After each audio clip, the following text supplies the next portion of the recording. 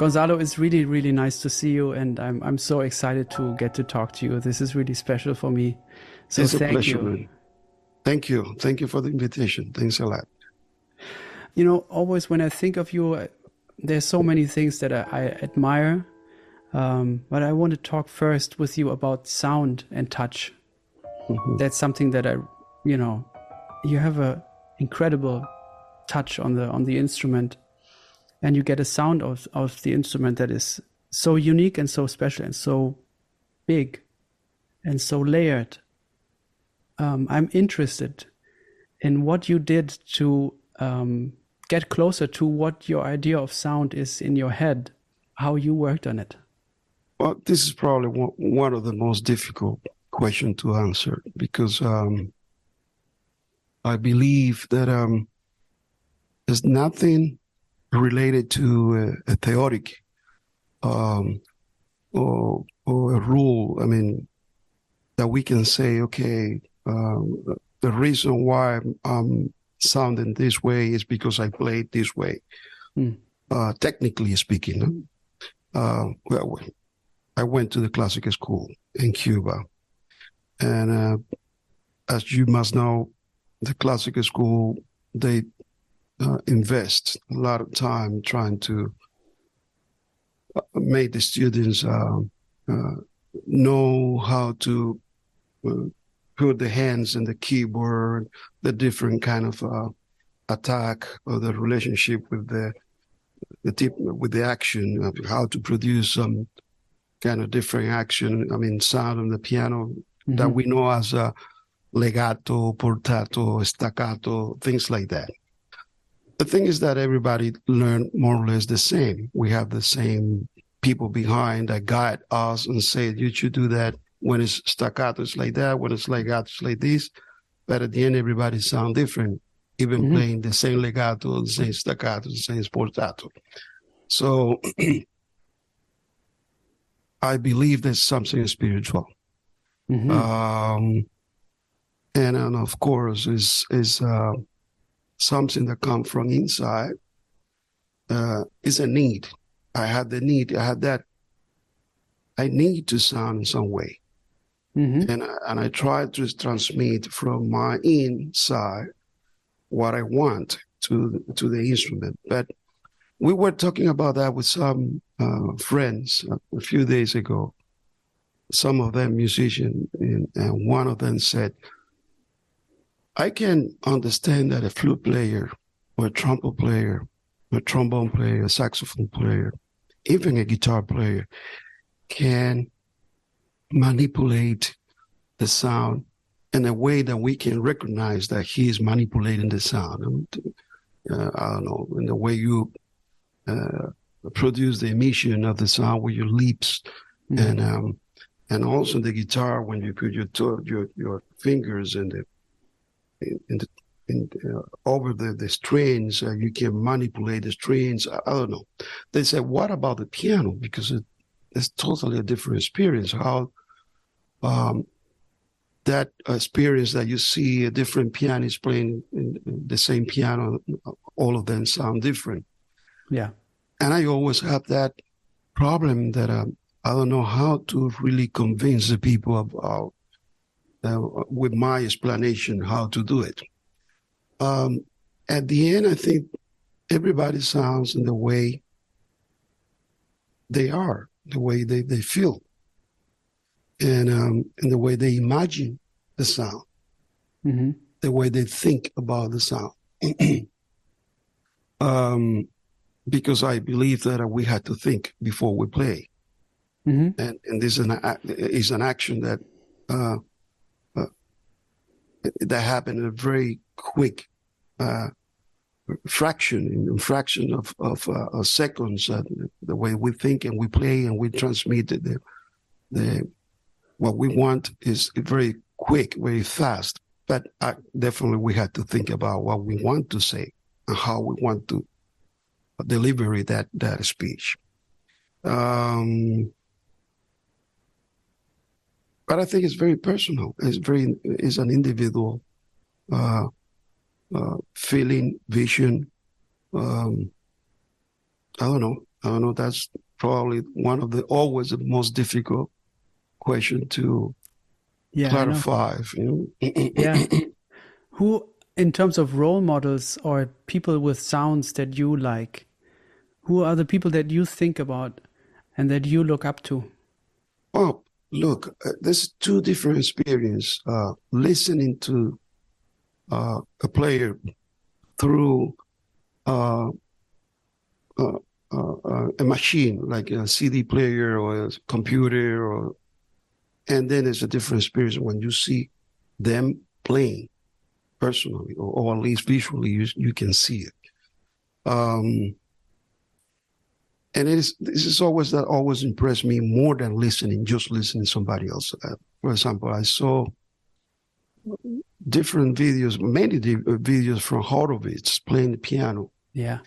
And he didn't look like he's doing anything extraordinary. Even when you see his hand playing, no matter what, Rachmaninoff or Beethoven or any of the impressionist composer, sometimes I had it's like he's going to make, definitely he's about to do a mistake at some moment, because I don't know how to say that. But then he delivered the most incredible layers of sounds, and he can express amazingly. I don't know, those kind of feelings that are, again, when you relate to him with the instrument, you see him playing. He's not the kind of person that his actions, his movement will alert you or will tell you in advance what he's going to do, what he's going to deliver musically. So I have a lot of classical players as reference because, as I said before, this is what I'm coming from, a classical school, but I also am coming from a family that I saw many piano players. My father, one of my brother was a piano player too. And they were definitely the first music reference that I had in my life. When I was 4 or 5 years, I used to see a lot of jam and rehearsal at home, and I saw them playing, and I tried later on to emulate the way they play music, especially Cuban music, which is it requires a different touch to play the popular Cuban popular music, dancing music. Yeah, can you explain that? Well, usually those bands, Cuban bands, they play really loud, and normally we have a section of trumpets, trombones, and a lot of percussion, heavy percussion, congas, timbales. Actually, they added drum set to cowbells, everything. 4 or 5 voices, people singing around. It could be also, they could have strings playing in the same band. So you have to find a way to reach that kind of volume, that not competing with the rest of the band, but to be in there as part of the band, that the instrument has some real space that the people can feel and can hear it. And I saw that at home without any amplification. There was no microphones or anything else. They're just natural. And we played that we call tumbals. A tumbal is, let's say, the piano was not always part of the Cuban bands at the end of the 19th century. It was not usual to see a piano as an instrument as part of the Cuban bands. I'm talking about the dancing, the Cuban band that made music to people to dance. Mm-hmm. They used to have guitars and different kind of guitars. Then I think later on in the 20th century, beginning of the 20th century, they decided to insert the piano as part of those bands. And the piano tried to emulate the codes and the lines that the guitar player used to play before. Mm-hmm. And so they try to do those lines where you hear octave, and then you hear some single notes in the middle, and then again the octave. Yeah. And we do like it, bam, pa bam, bim bam, tom, bata, bim, bata, pi bam, bim bam, potom. Those notes that I accent, bam, bim, bim, bam, bam, not the middle ones. Those louder, they played it with octave, and then the rest is in the middle. They are single notes, and you do that with both hands. That's the difference with the merengue and the way they play tumbals in Dominican Republic. In Dominican Republic, they play kind of chords in the left hand, and then that typical lines that I already said in the right side, in the right hand. In the Cuban music, they play with both hands the same thing. Sometimes you can hear some different voices, but the rhythm design is the same for both hands. So, and I grew up listening to these kind of things, and I tried to do that. Thank you for checking out the podcast. If you enjoy these conversations, please join me on patreon.com/PabloHeld for more educational videos on various musical topics, early access to episodes, lead sheets, online hangouts, listening sessions, music recommendations, Bandcamp discount, and more behind-the-scenes stuff from the podcast. The generous support of my Patreons helps me to pay for the running costs of the podcast, and it also helps me to keep it going into the future. Thank you so much, and let's get back to the episode. In what way was that music passed down to you? Like through listening, or No. also through reading, Live. or just live and by ear, because at that moment I couldn't read music yet. I went to the school when I was 8 or 9 years old. That's when I started at the conservatory.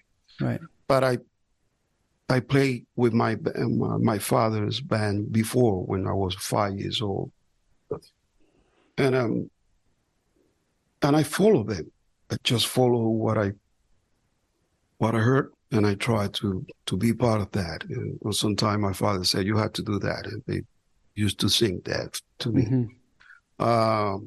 But also we play some music that were really popular on the radio, on TV.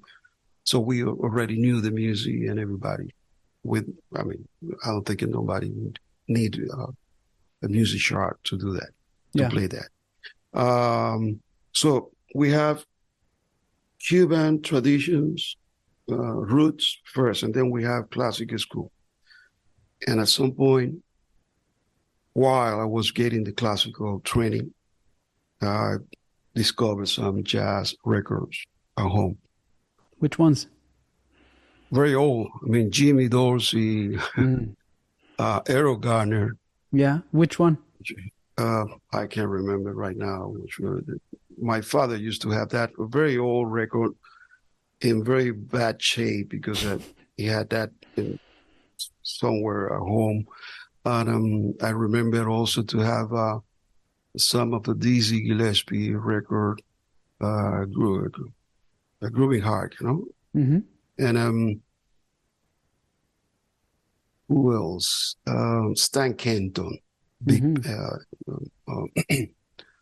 Stan Kenton. I think it was Charlie Parker too. I remember to see one of them. But at the same time, there was a radio station, the only one in Cuba, that had that jazz program every night from just half hour, from 11 p.m. to 11:30. from Monday to Friday. And I remember to look for to hear that music, that the music they broadcast every night, right there close to the radio. And then I discovered a lot of stuff there. Not because, I mean, that was difficult in Cuba in the 60s and the 70s to find updated music from America. You know, political reasons and all the situation between Cuba and United States. And it was already, it was also even, we were not allowed in the 60s to listen jazz music in Cuba. And of course, if they catch you with some albums with American music at home, or you know, or listening to music with some friends, in any place, you can be in trouble. But at the end of the 70s, everything changed a little bit. They decided to do a festival, jazz festival in Havana. I believe that they couldn't control or stop the long tradition, the long relationship that Cuban musicians and audience in Cuba had with jazz music for decades. And also, I believe they discovered that there was another option, smart decision to bring foreign people to the country and giving it a better face, a better you know, look to the revolution. And so there was a lot of political meaning behind that. But there were some benefits. We were able to see live concerts that people like Dizzy Gillespie came to Cuba. Carmen Maret was singing in Cuba with Dizzy. Did you see Weather Report when they came over? And I saw Weather Report. That was before. That was in the 77 or 76. Yeah. In Havana, right? In Havana. I went to this theater where they played, which is a huge play. It has about 3,000 seats. And I was, I think, in the last one up there. And I was a little kid. At that, I'm sure not only for me, for the people that were able to see those shows in Havana at that time, it changed totally life of all of us, you know. The fact to see Weather Report, to see Tony Williams playing with Jaco, and John McLaughlin. Yes. But also that there was also an all-star salsa big band with Ruben Blades and many people. And that was a kind of encounter between American musicians and the most prestigious Cuban bands at that time. Irakere was there with Chucho Valdez, among others. So, and not only jazz, but they brought also some, Billy Joel was there too, Rita Coolidge. But yeah, that was definitely one of the most important event in Cuba at that time. You only had to think about that from the 59 to the 70s, something end of the 70s. We were not able to see any live shows coming from not America, but any capitalist country. So the reason why I went to I had the wish to improvise and with the jazz vocabulary and all the stuff, because I already improvised, but mostly in the Cuban style, in the Cuban music stuff. It was because I saw some of my colleagues at the school. I discovered some of them once playing and jamming in one of the room. And they do that in secrets because at the school you were not allowed to play popular music. That was a classical school, and there were nobody was allowed to play non-classical European music. But when I heard those guys playing what they were playing there, I was already in love with that, and I want to do that, and I want to reproduce that I heard. And then I remember that to hear my father sometime talking about some of those names that I mentioned before. And that day I came back to home and I said, where are those records that you mentioned? He said, well, you can find them there in this place. And then I started looking for information, the information we could get at that time in Cuba. I had the advantage to travel outside of Cuba when I was really young. I was 17 years old when I traveled for the first time with a very popular singer, Cuban singer. And we went to South America, to Colombia. And coming back to Cuba, we stopped in Panama for 2 days. And then I saw some records, some cassettes, not even LPs, cassettes. And I brought some of them back to Cuba. I think it was Chick Corea with Spanish Heart, and I think also Herbie Hancock. I don't remember which one, but it was Herbie Hancock record. So I was able by myself to buy some music because I was able to travel outside of the country. And I also got some friends in Europe, and they know the situation of the Cuban people, and they used to give us a lot of recordings.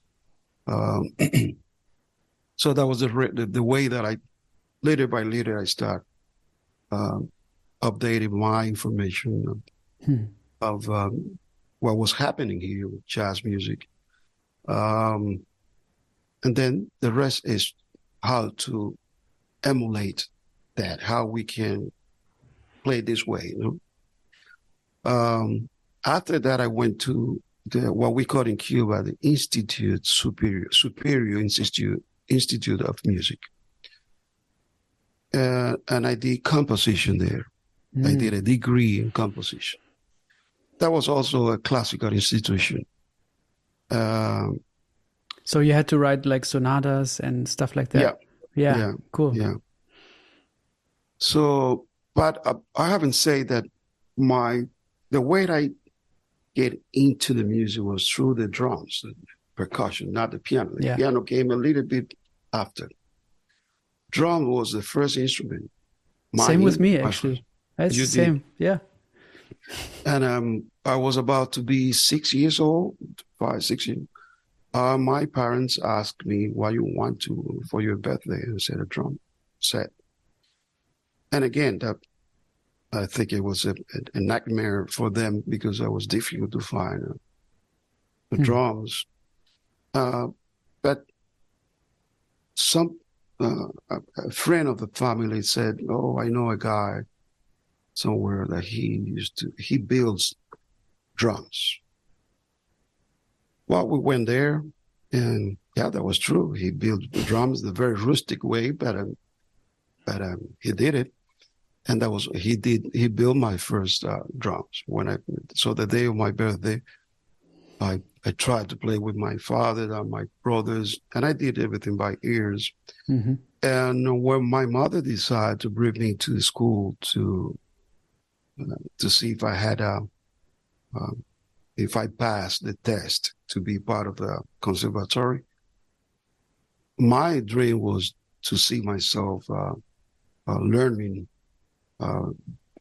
Be part of the percussion department. And it didn't happen in the way that I thought. So I was 8 years old.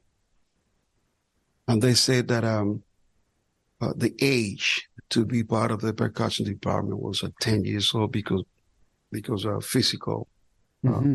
condition. So they've offered me piano or violin. In my house, there was always a piano. The middle one of my brother was a piano player. He was a classical piano player too, and I saw him hours and hours practicing. My father too, but I never had the most any intention to be close to the piano. And actually, when I saw my brother playing the piano and my father reading the piano chart, it looked to me something extremely difficult. So, Yeah, I know. and I was afraid of that. I said, no, no, no, Yeah. no. I had nothing to do with that. Mm-hmm. So when the situation at school that I had that no percussion possible until the 10 years old, and they offered me piano and percussion, it was my mother, the one that convinced me to choose the piano. Like how? What was her? Well, she said, look, um, piano is probably the most complete instrument. And it doesn't matter if in the future you decide to become a piano player or not. If you get some piano lessons or you can have some knowledge about how to work with the piano, you will be very benefit of that because in the future you will have that tool to Yeah. compose, to understand harmony, to this and this and this and this. And now I was not totally convinced of that, but I did it because her. We had always a very deep and beautiful relationship. And I want her to be happy. And I said, okay, I will do it. I will do it because you are That's asking sweet. me to do it. And that was the beginning of my relationship with the piano. The first year was a little bit difficult to me. But then they switched me to a different teacher. There was a woman, Teresa Valiente. And What was she like? She was a brunette woman, young woman, that she was already coming back from Russia. I mean, she was studying in Russia. No, I don't think she was studying in Russia. Many of the people at the conservatories that became teachers and professors at that time, all of them were training in the Union Soviets. Mm-hmm. But I don't think she was part of that group. Her name was Teresita Valiente. She was an amazing piano player, an amazing. But more than that, she has that talent to transmit knowledge, to train people, to guide people, especially little kids. Mm-hmm. There was something, it was a talent on her, Yeah, not many people have that. Exactly. It's rare. And I was in love with her already, and she tapped me into the instrument, and I already got that wish to show my family, my mother, even to her, to my teacher, that I could do what she required from me. So that was the beginning. Actually, 2 years after,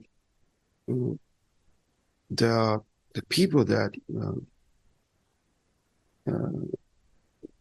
how to say, the president of the conservatory, or the director, they called me back and said, okay, you are already in the age to be part of the percussion department, so it's your decision. Yeah, this is your option. And I was in tremendous trouble because I said, well, I didn't know what to say and what to do. So at the end, they gave me the possibility to have both things. So I went to the percussion department, but I never left the piano. So I tried to do both at the same time. And I actually played with some bands from the school, and I put together my first band when I still was at the school, and I wasn't playing the piano, I was playing the drums. But there was a lot of contradictions. 3 or 4 years later, technically contradiction about how to play the piano, how to use the hands, the arms, and everything, and then the drums. And I had to take a decision about it. It was hard to get both things in line or to yeah, find a common ground. yeah, or at least if you want to have top control or technical control of both instruments, you would see some problems with that. Um, um, I also was able to play with a lot of professional musicians even when I was a student, because my house was a place where many of the the greatest musicians coming from popular music, very people well known in Cuba, even many of them changed the way to play the Cuban music. Percussionists, composers, singers, bass players, piano players too. They used to come by just to say hi to my family, my father, my mom, or sometimes they stay there for a while talking about this and that. So I didn't know the importance to be part of that when I was a kid. Yeah, you just assume it's normal when it's your family. It's just the people that you know. Yeah, of course. Exactly. But as soon as I get some more conscious of the environment around myself, and then I realized that I was very lucky and very blessed to be able to see everything I saw and everything I heard, and also to be glad for many of them, because they used to tell me, you should not do that, and you should play this way, and you have to do that, and this and this and this. Do you remember a specific advice? I remember for the most precious thing that I received, it was from a guy. His name is Pedro. Well, he passed away many years ago. Pedro Hernandez. He was a violin player, but he was a composer too. And he was also a person with a lot of talent to form, to educate. And he was a very close to my family. He used to play danzón. Danzón is one of the most famous style of a Cuban style of a music style from the beginning of the 20th century. It's a combination of European music with the Cuban percussion. You can hear all the harmonies and melodies clearly. That can be, you can hear that in Bach or in Beethoven or in Mozart, but then behind that, the rhythm section is a totally Cuban. And that was in the 20s and the 30s was one of the most popular style of Cuban music in Cuba. The people used to dance with that. In between the 30s and the 40s, or even the 20s and the 40s. Everybody was in love with this kind of music. This is what they used to hear that on the radio. This is what they used to go out to the places to dance. That's the music that they used to enjoy. Danzón. And this guy, he composed beautiful danzons, many of 50 or 60 danzons, many of them very well known in Cuba. And he said once, I would teach you to play danzón And at the same time, I was teaching to play uh, by first, how you say, when you see for the first time the charts, Sight reading? the sight reading. And I remembered he arrived home one of those afternoons, and during the weekend, he said, okay. He put in the piano one of his composition. He took the violin out, and he said, 1, 2, 3, 4. And I supposed to follow him and play what it was in the paper. And I was a struggle. I said, well, he said, no. Look, the first thing that we have to understand is that the music is a language, it's an idiom. And you have to read that in the same way you take the newspaper in the morning and you read it. You don't know what is coming. Right. In the newspaper. But you take it, you open the newspaper and you read. Everything is in there. And also you made an interpretation of what you read. So this is exactly what you should do with the music. And when you read something else, any music for the first time, you have to try to follow the notes. Everything is in there. But at the same time, you have to give that an intention. Yeah. And of course, you need to exercise that. But that should be the way. And I learned with him to do that. So he used to come home to the house 2 or 3 times a week, and we used to do that exercise. It helped me a lot because when I was 15 or 16 years old, I used to play a lot in different cabarets and clubs in Havana.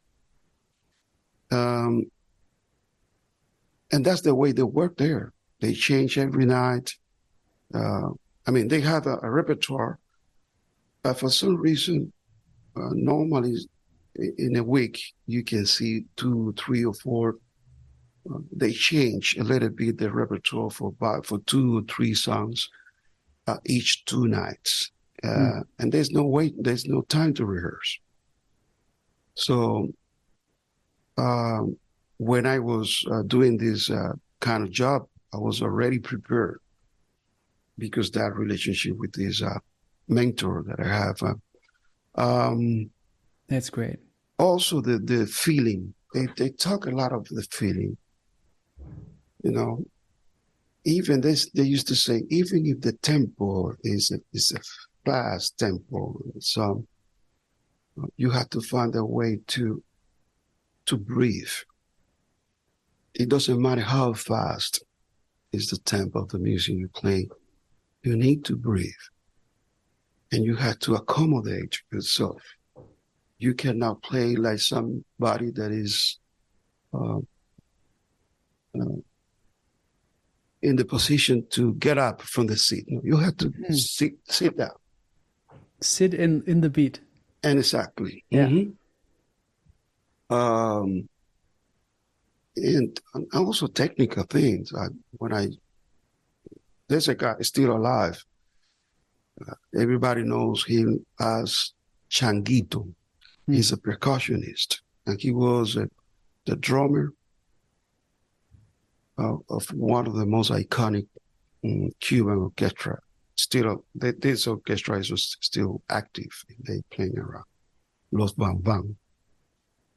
And this band came up in the 70s, and they made a mix in between kind of a rock and roll with some of the Cuban traditions, a rhythm, and that was an amazing experiment.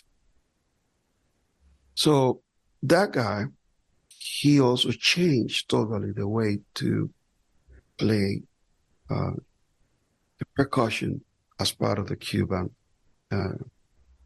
band. He changed the setup. I remember that he used to play the drum set, but without cymbals. Mm-hmm. The only cymbals he had was the hi-hat and not crash or or right or whatever. So he had the toms, the snare, the bass drum, but at the same time he got some of the Afro-Cuban elements like cowbells and many other stuff. So he changed the sonority, the sound of how to set up the drum set to play it in the Cuban band. But not only the sound, but also the chords, the rhythm, designs.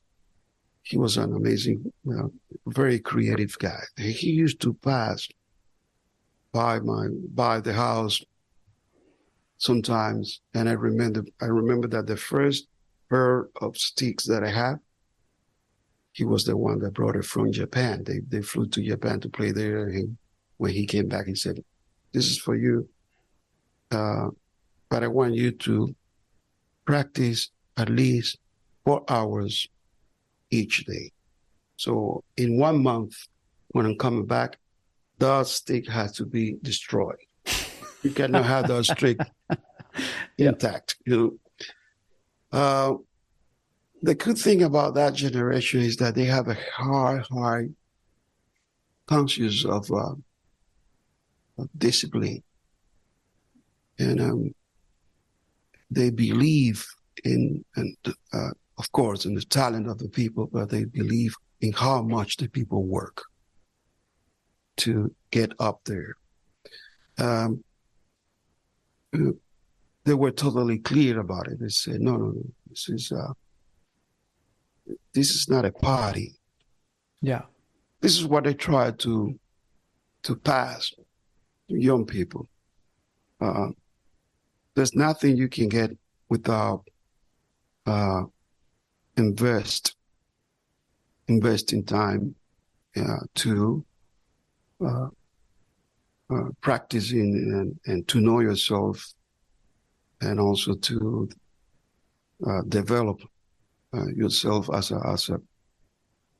a player, listening music, reading book, practicing at home, trying to have a conversation with different musicians, interacting, and this is what I got since I was a little kid. Also by the members of my families, they had the same school. I remember that my mom was the one always behind me,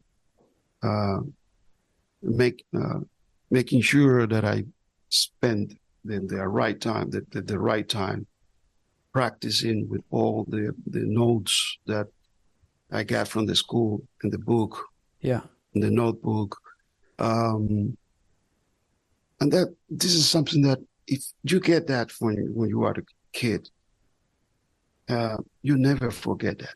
Actually, there's no way to live without that conception, without that idea of how it should be, the way to be, how you should be related with the music. Now, sometimes I feel tired, really tired, because traveling around, doing too many things at the same time. Mm-hmm. I know that I had to rest a little bit, and I need it. But those days when I need to rest and I decide to rest, I'm still thinking about and saying myself I should be doing that thing or something else, because I have the feeling that I'm doing nothing, that I'm wasting the time. Yeah. Which is horrible. It's horrible because you are never in peace. Mm-hmm. In that, talking about that. Unless you play. Exactly. Yeah. Exactly. But in the same way, we had to understand the importance to have a serious and professional attitude, relationship with what we do. It's also important to set up the moment to charge batteries, to rest. It's important physically, it's important mentally. Mm-hmm. emotionally, spiritually. Yeah. So, So over the course of all the time you've spent on the piano throughout the years, like how much did it change? Like how much did you spend time at the piano when you were starting out, when you were, growing up, and how is it now for you? Can you give us a little insight into that? well, I believe that I spend more time with the piano and the music genre now than 40 years ago. Interesting. When we're young, we believe that we're going to be young always. Um, and we are able to see how strong we are and how the amount of energy we have and how fast can be the process to assimilate something else, any Yeah. information, and to work with that. And things change through the years. And the most important thing is to know that, to be aware how much you change through the years. You have to be aware of that and accepting that. You have to accept that. As much you know about yourself in any aspect, positive or negative, and then you are able to go on steps that you can find solutions and benefit. It's not about to believe that what you have done already is enough, and is enough to take the decision to be off of the attitude of curiosity, to be curious, to be Yeah. Hungry, looking for.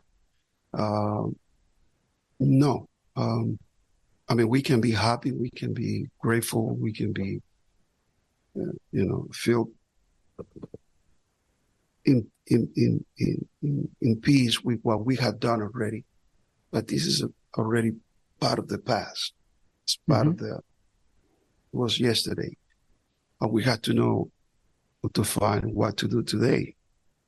And everything is different. Every day is different for me. Every day. Not every week or every month or every year. Every day is different. I can spend hours and hours working with the piano in different projects because I have been involved with classical music, playing classical, playing with trio, solo, a duet with singers, and next stage in the morning. To me, the most important is to reset again my mind, looking for those aspects sincerely. I mean, those aspects where I'm fragile, where I have problems, where I know I have problems, where I know I have still things to put together. Sometimes we made the mistake that to repeat doing hours and hours what we already know and what we already are in control of. And this is not the best way to practice. We had to program and to set up a way to work during the day. But we need to be sincere with yourself. Being honest, yeah. You're being honest with yourself. It's not to be in front of the mirror and telling yourself how beautiful you are. No, it's not about that. And that's the most difficult thing, I believe. Because we want to enjoy what we do. And obviously, we are to enjoy what you already know how to do it. It's a step. It's a very easy way to be comfortable. The problem is to wake up in the morning and say, okay, I need to work on this, which is where I had to find a way to grow up. every day we don't have the same. We are not in the same mood. We are not mentally at the same level. The spiritual, we are not also in the same level. So the problem is not only to be able and sit down on the piano and play, but to set up your entire body and mind to take advantage of the time you will be there working with, and to be focused on what you're doing. How do you stay focused? That's a good question, and sometimes we believe that we need a space, conditioned space where we are with the right people in the right place, with the right tools, and the right things around. That help, but it's not definitely the only things to be focused.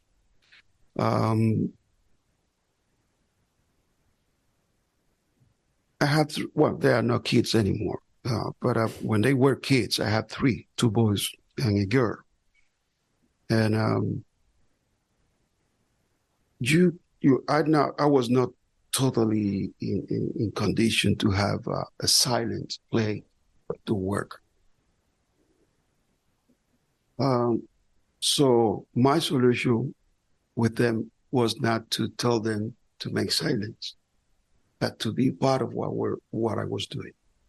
So I called them and said, okay, look what I do, or look at least what I'm trying to do. Mm-hmm.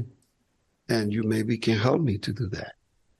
So we can establish that relationship that I teach you, or I pass you what I'm doing here. I explain you what I'm doing here. And then I will ask you to help me to work with that. Wow. That's great. You know, Mm-hmm. and then I didn't waste time. I was not wasting time to trying to make the people,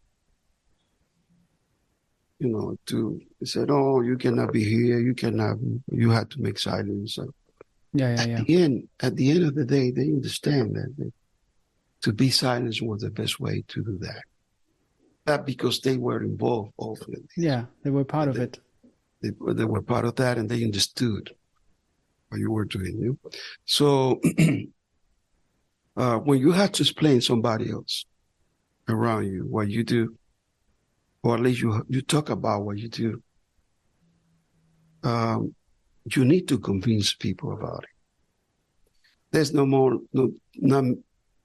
much space in your head to be thinking about something different, because you have to find a way not only to think about what you're doing, but to convince the people about what you're doing, and to make them be in love with your work, your job.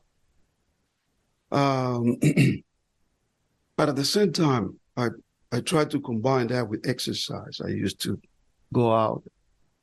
I live in a what we call a gate community.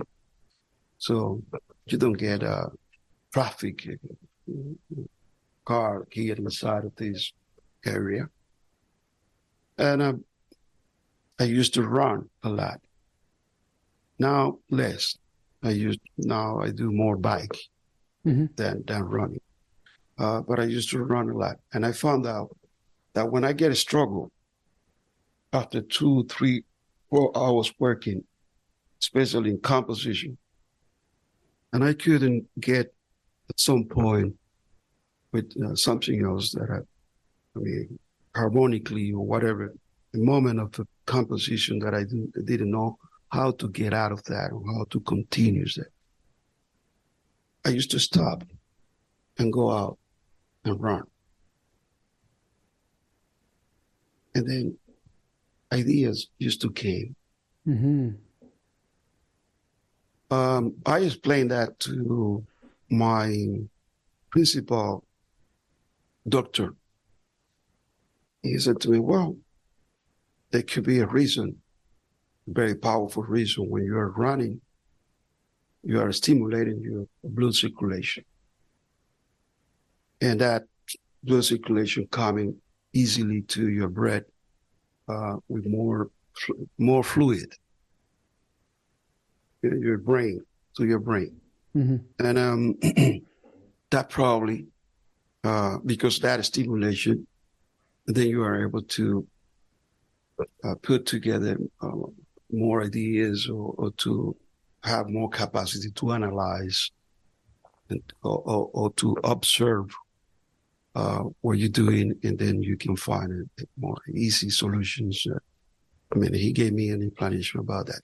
The point is that I did that for years and years and years. That helped me a lot.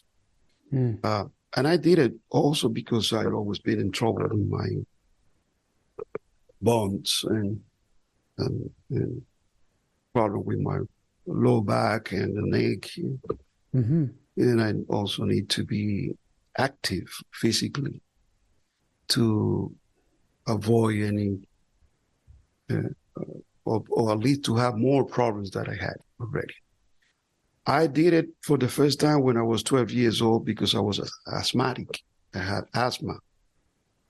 And after many different shot vaccine stuff that they gave it to me, the only thing that worked was going close to the sea and run around the sea. Yeah. It was easy in Cuba because I used to live in about 2 blocks from the sea. So, and that really helped me a lot.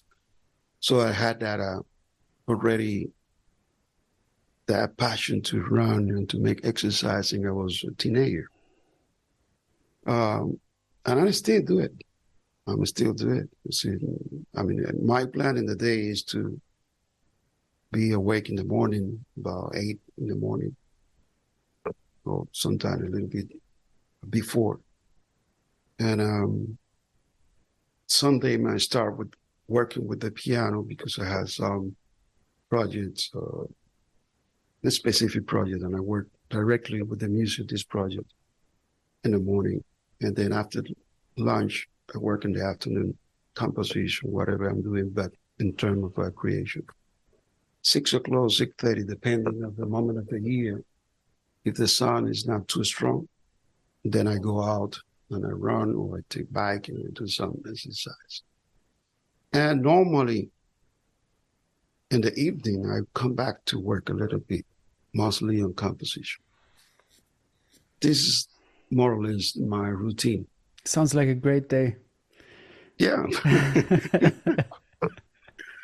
What happens if you have only limited time? Like what happens if you have kind of I don't know, business meetings or appointments or whatever, and your limited time for making music or dealing with music is like 90 minutes? Well, that happened when I'm on tour. Yeah. You don't have too much time to.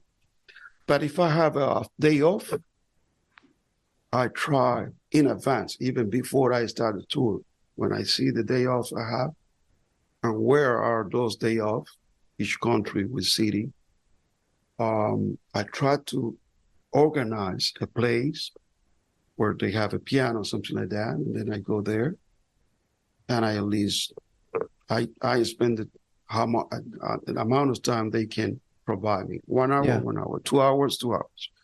3 is okay. But this is what I do. And sometimes, you know, I have seen myself with 3 days off in the middle of the tour.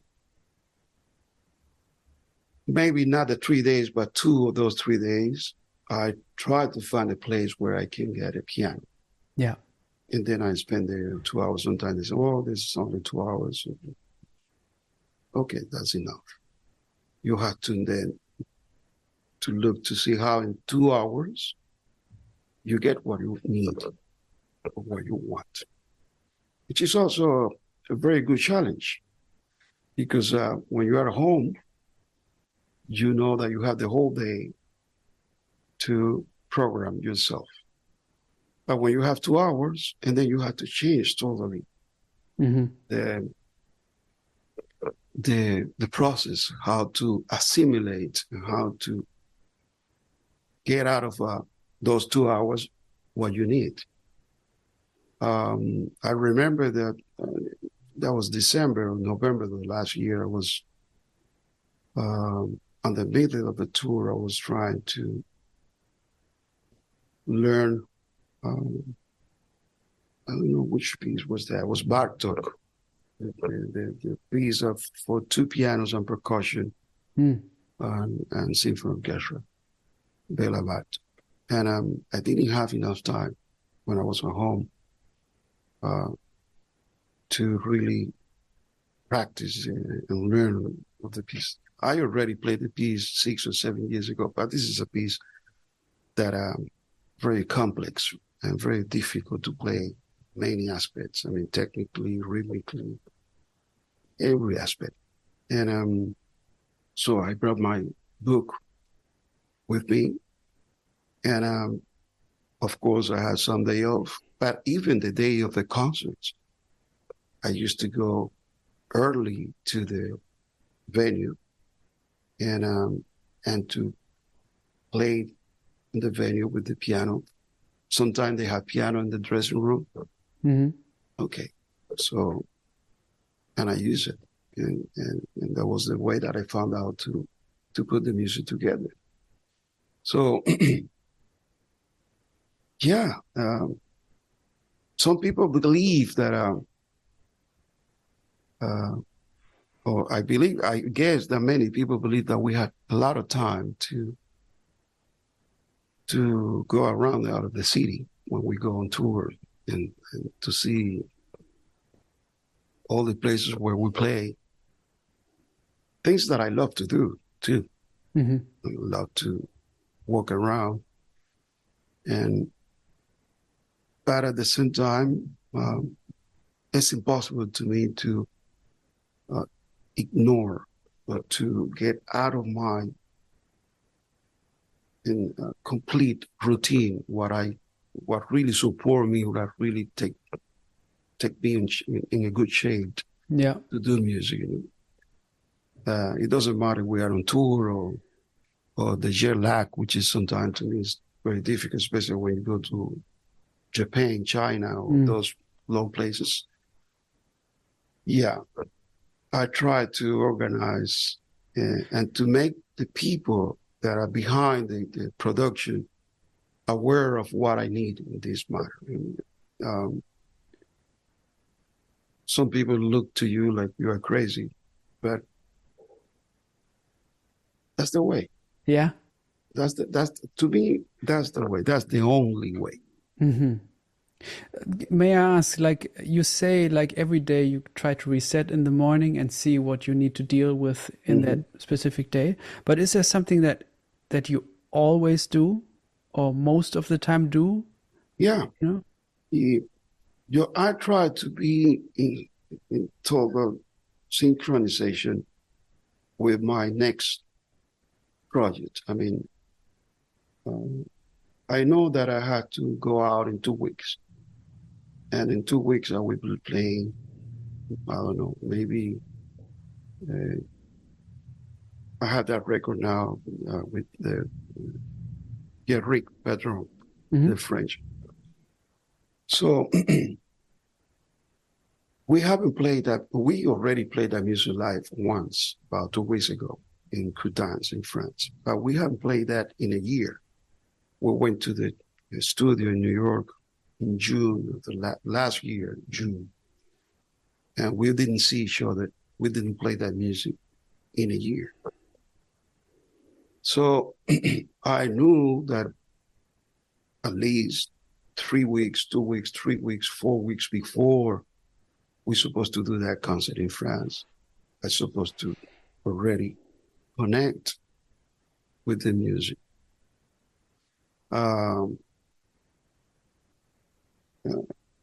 To bring that music again, part of my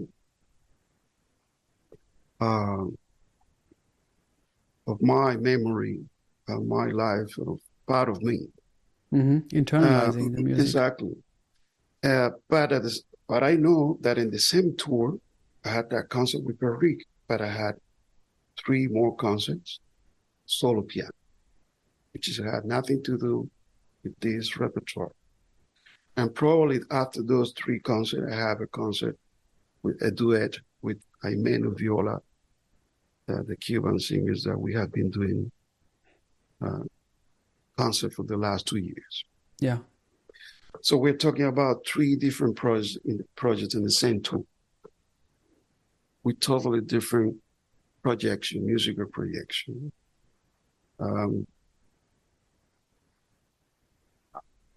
I cannot go out there without be clear about the 3 things that I had to do. It's not enough to say, I know the music, I play the music already. I manage that easily because I have been working with this music for a while, and I know I may. And no, I'm the kind of person that I like to work in advance, no matter if this is a music that has been playing for I don't know how many years. But as I said, if I played the music with Perique a year ago, that music today, it doesn't sound the same for me. I am not the same today. So I need to have that contact again with this material and see how I see it now in relation with what year ago. And I hear the record. There's a lot of things that I like in the record, but a lot of things already that it can be different. Mm-hmm. So this is one of my intentions when we go next time to play, which is not about to play with what already is in the record, but what we can do now.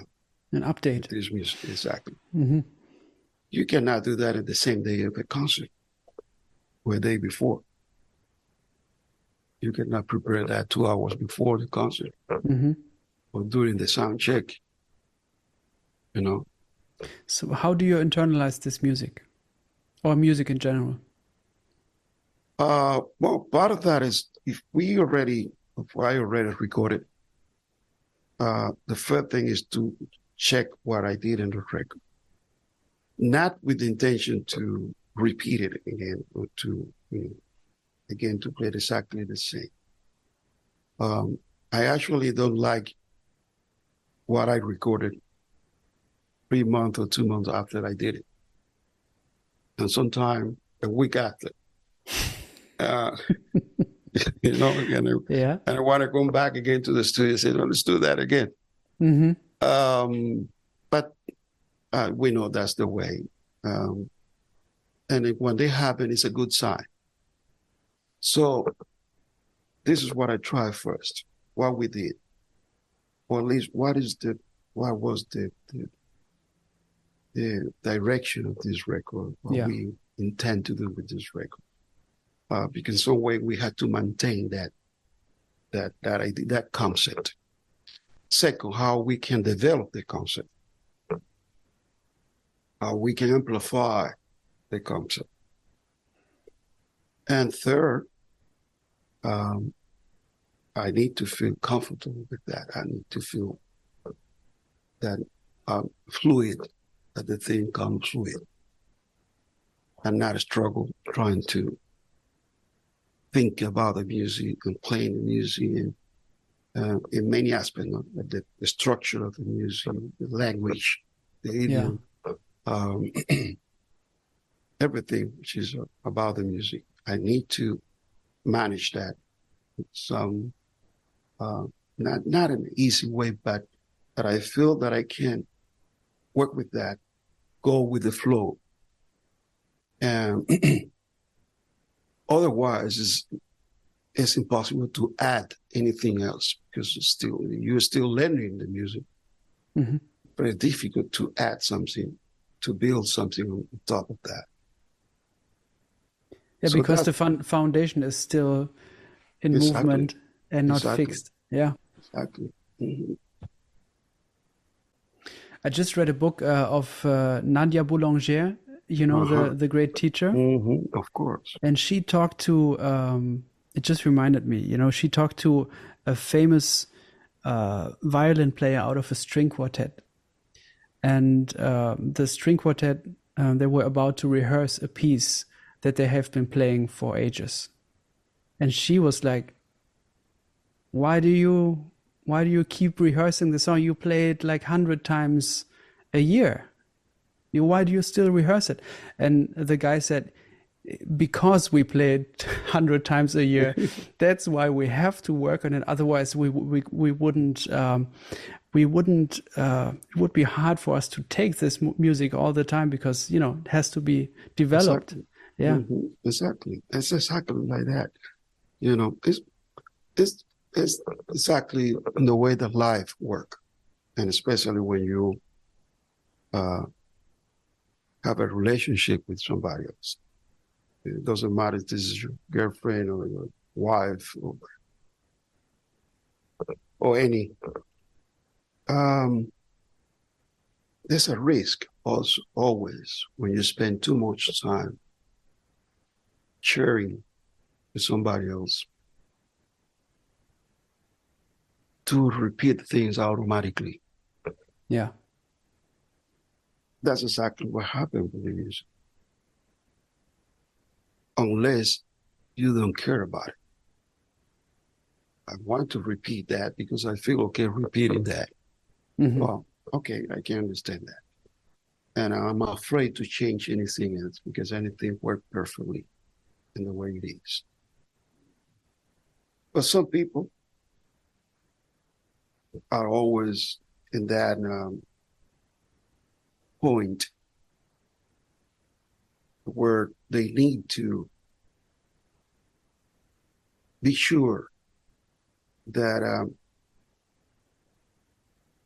trying to change a little bit or to transform a little bit the way to do what you already have been done for a long time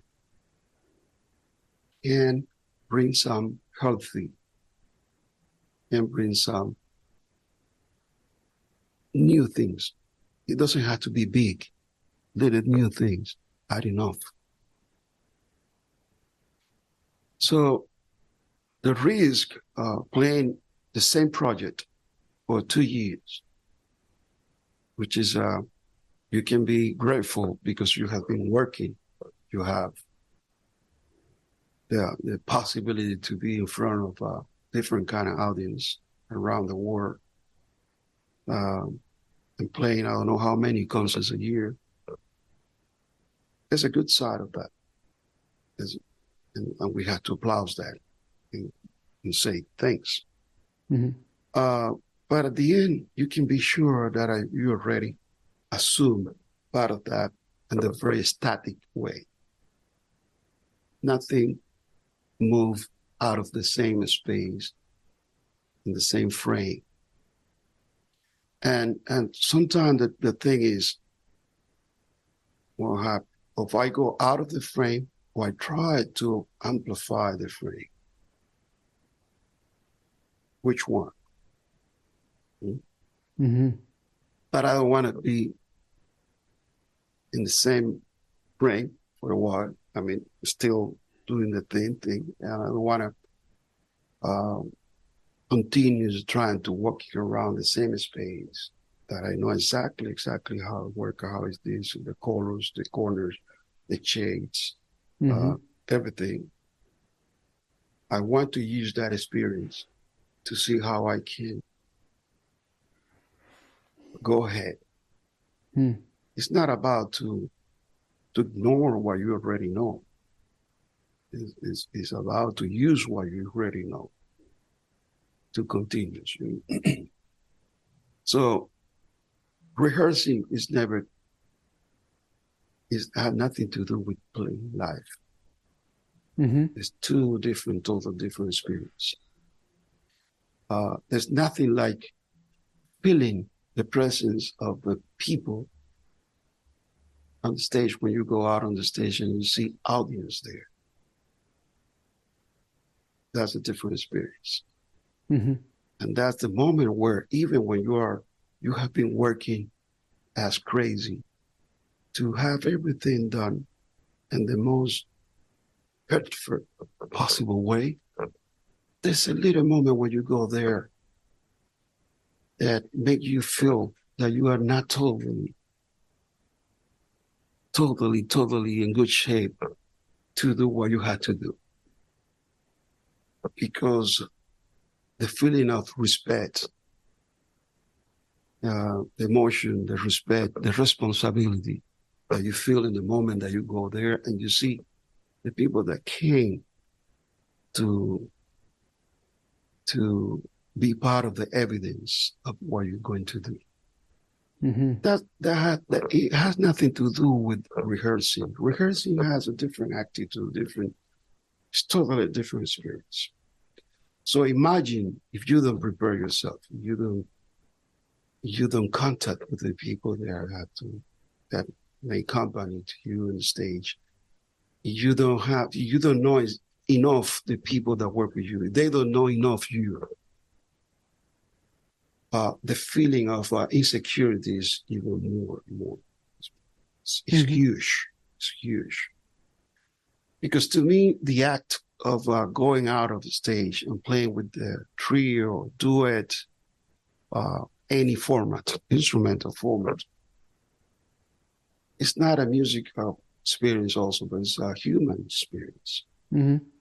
Absolutely. It's a life experience, And I feel that as much as I know this guy and this guy, as much I can talk to them and I can spend time at a table, taking a glass of wine, eating some good food, laughing, discussing, talking about different issues of music, but life in general.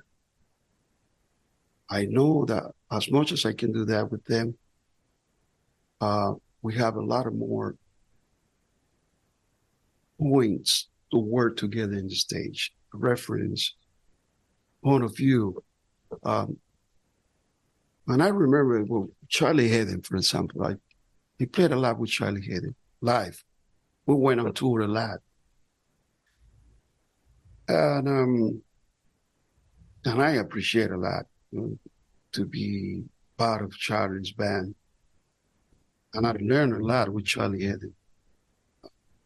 In the stage, but also out of the stage. Because at the end, the amount of time we are on the stage is no more than 2 hours. Hour and a half, hour and 15, hour and 45, 2 hours. Okay.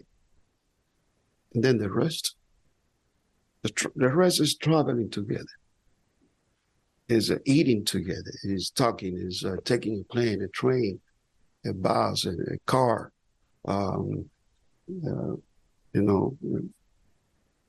We have the same situation, not sleeping enough, feeling more or less the same.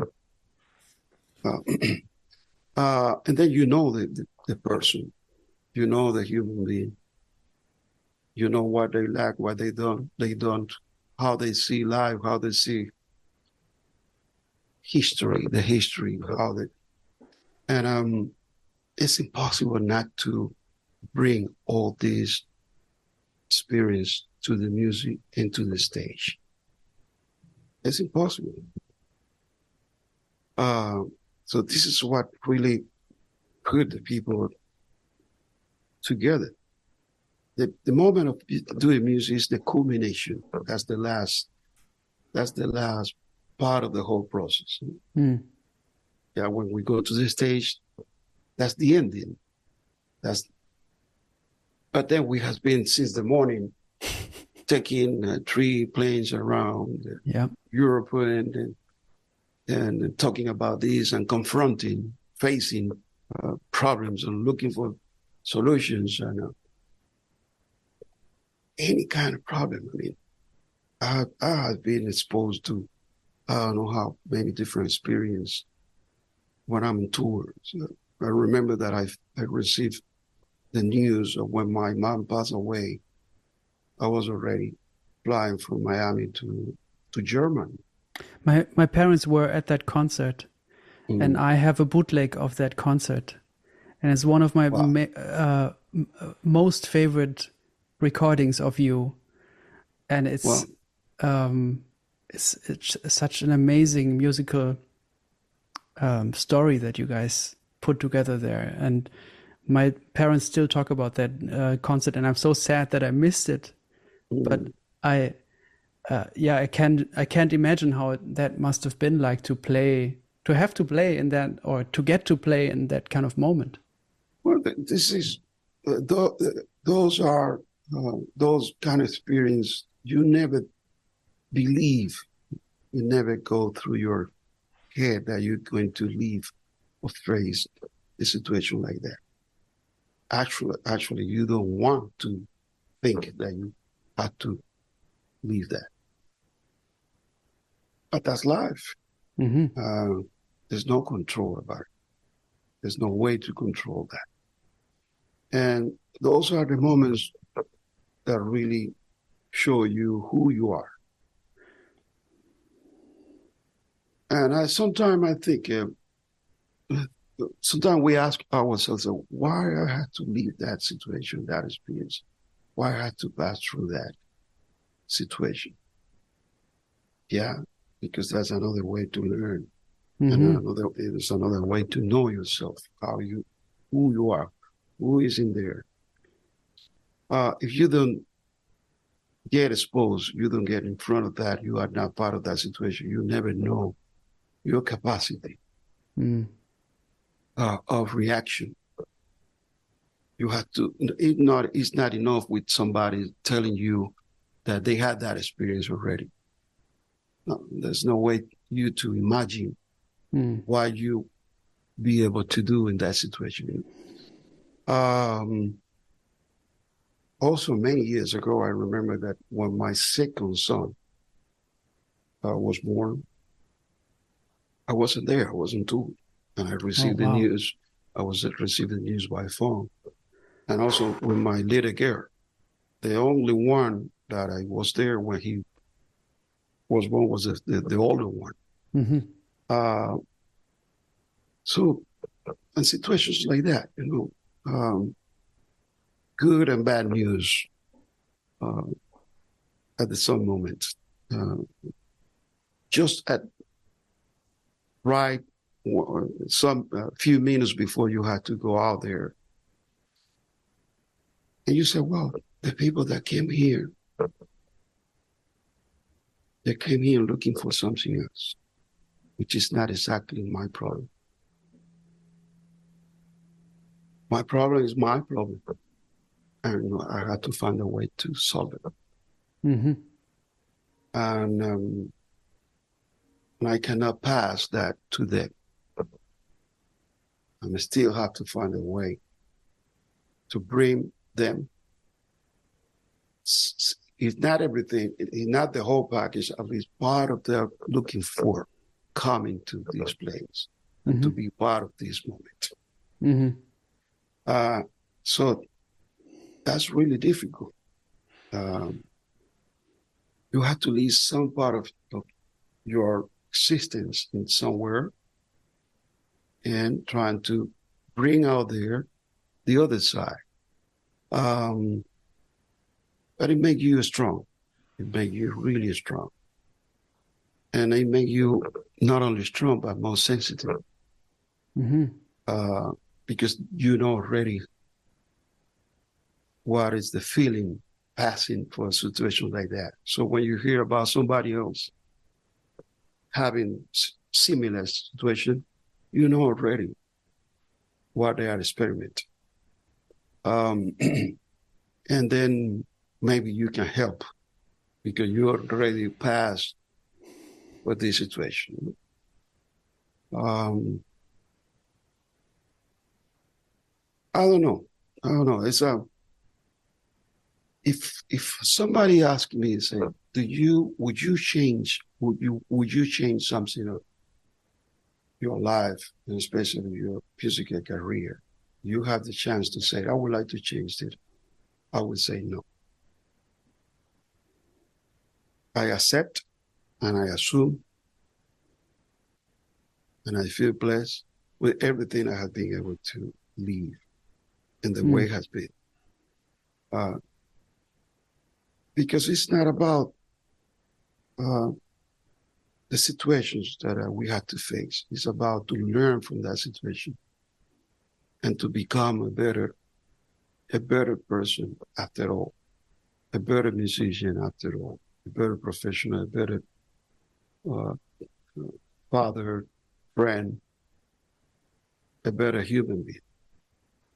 I always said that through the music, I became a better person. And becoming a better person, being able to make a better music,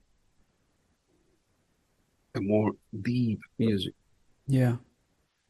So it's an interaction. It's a game there that it is your life, it's your soul, it's the music, how that music, that action that become part of your life and how you put your life in there. This is all the time in that kind of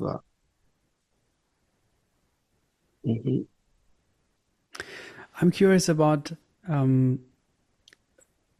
something that I think every musician struggles with. It's a dilemma. We learn to play the instrument and we get better at it. And of course, in various degrees of abilities, but we have some ability on our instrument. But just the reason that we are able to do something doesn't really call for the need to do it. You know what I mean? So the dilemma between being able to play something, having technical facility, musical facility, is not the same as having a musical thought or idea. It's just a means. And I'm curious how you dealt with that throughout the years. Well, look, I have been in the middle of people that I love, actually, the people that I respect, that they said, you maybe practice too much. Maybe you get too much on top of the instrument, too many hours,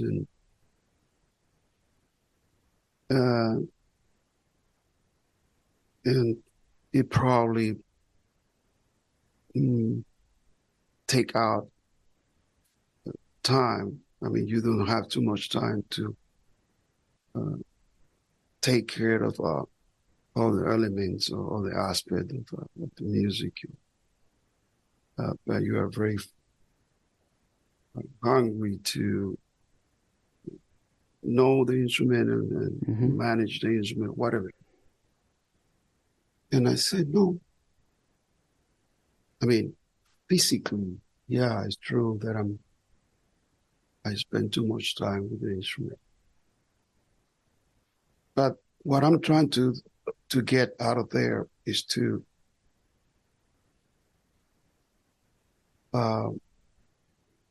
open some ways.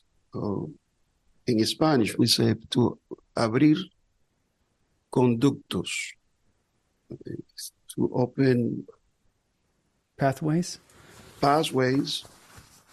that allow me to express myself with totally freedom. I'm not trying to tell the people it doesn't mean that sometimes it come out, but I'm not trying to show the people, mainly now, or at least in the last 10 or 15 or 20 years, only my technical abilities. But I have a way to think musically that I need some tools that allow me to tell that clearly. Yeah. And clean and precise. And I always talk about, I always had that example of the Learner's Monk. The Learner's Monk he was criticized at some point in his life for those pianists that have an amazing abilities at that time. They didn't recognize him as a piano player. No, he's an amazing composer, whatever, but he's not a piano player. If you compare the first recordings of Monk with the last ones, you can hear an evolution in the way to work with the piano. Not only with the music, with the piano. Mm-hmm. So it means that he was conscious of the importance to develop a way to use the instrument to tell the people his stories. Mm-hmm.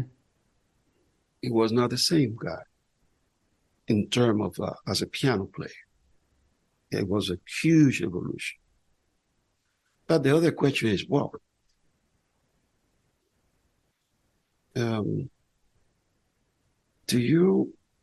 are we confused about the piano player that Monk, he was Monk or not, with his style to play and to do his music? There's a confusion about that because I see a lot of people that play Monk music, they try to play like him, exactly like him. They don't try to play the music looking for a different side of this music. They try to play like him. Mm. So how is that it wasn't important? He's playing as a musician, but we're trying to play like him. Mm-hmm. I mean, as a piano player. And we're trying to reproduce the apparently mistakes and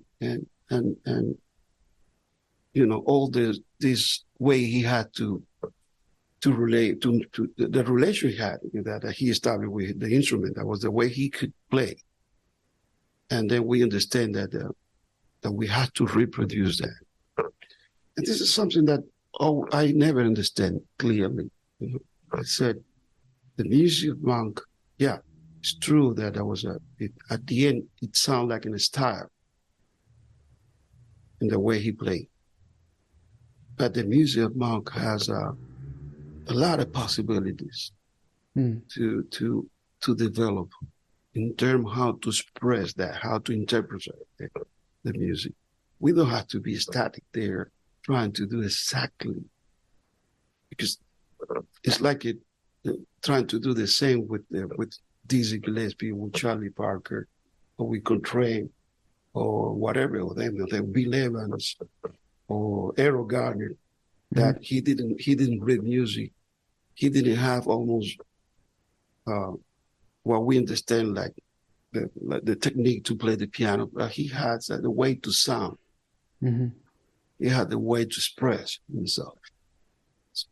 So at the end, we need to find a way to express ourselves, each one.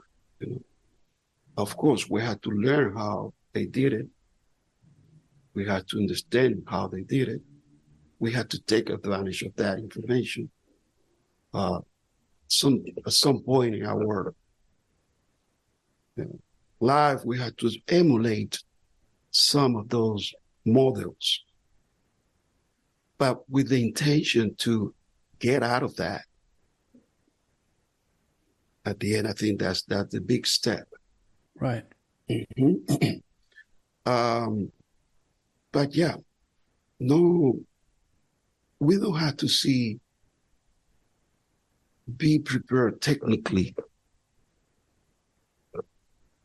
as a symbol of involution or a symbol of anything negative. No, No, I think a bass player that is not able to tune the notes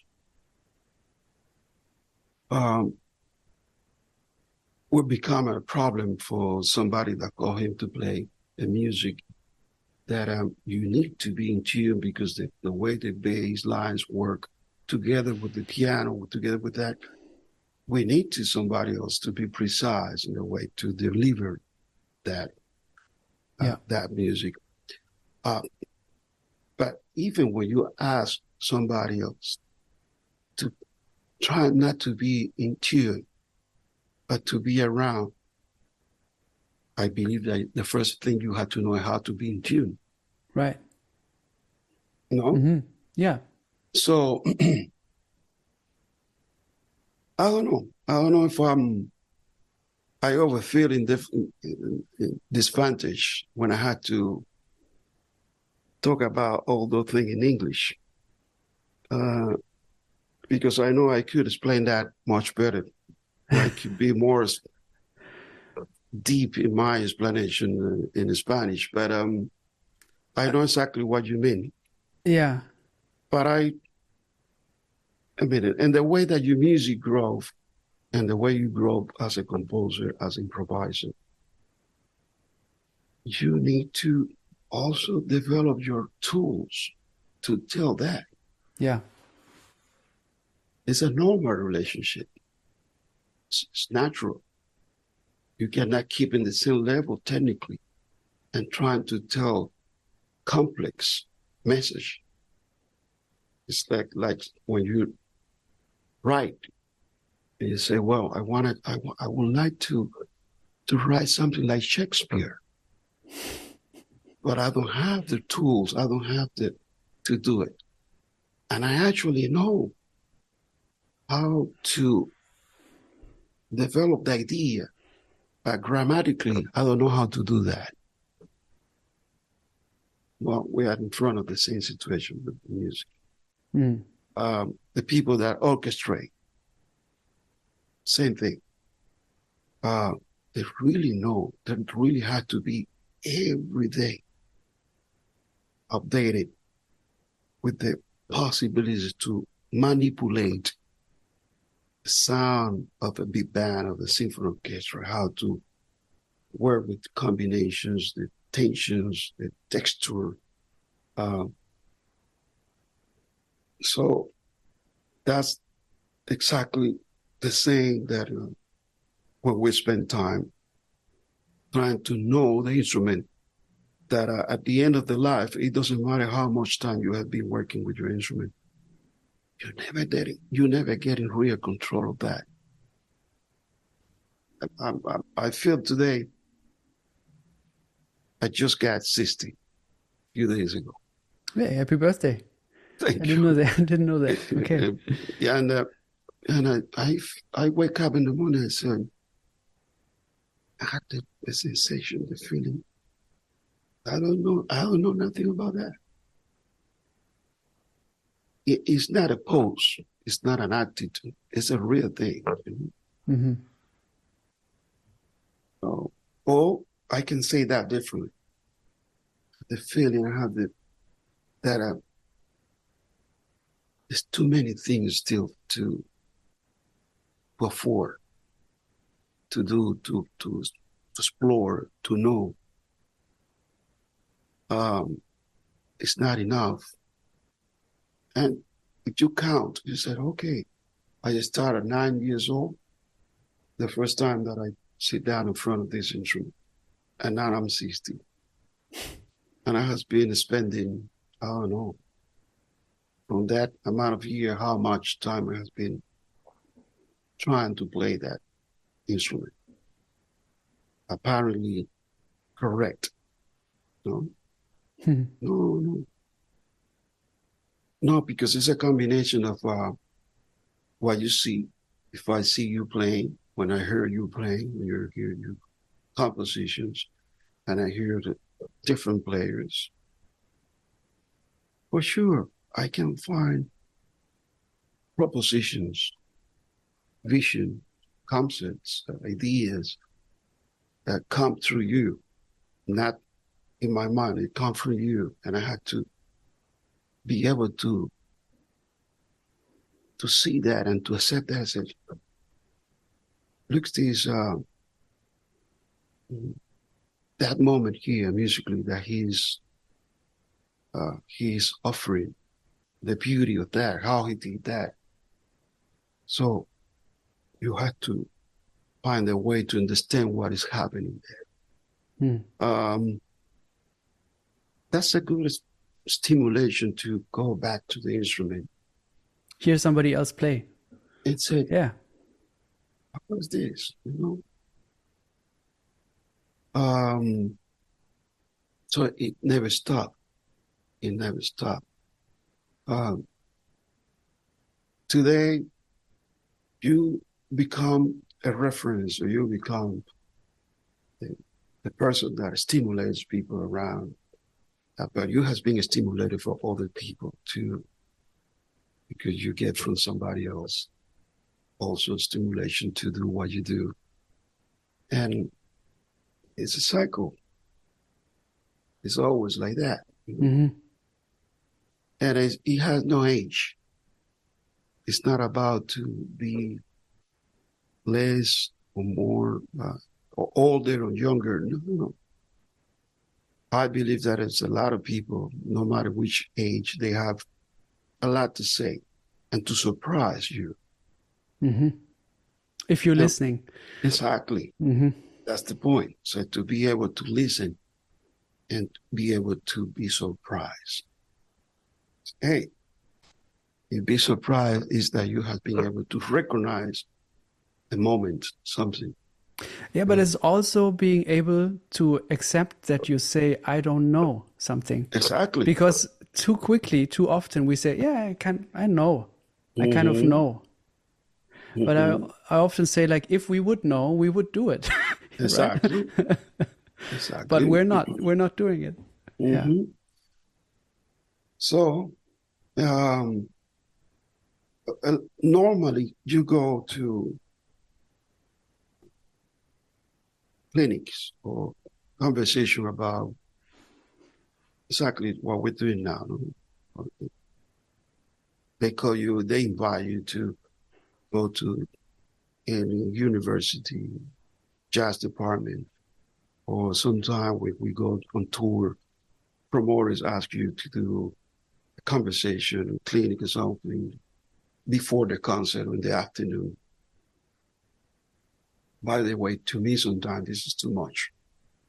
Um, and I know it's a noble action, but also in the middle of the tour, there's too many things that we are exposed to, a lot of energy, and we have a main responsibility, which is the concert, Right. and we have to arrive there in a good uh, with good energy, good position uh, to bring your art. But anyway, normally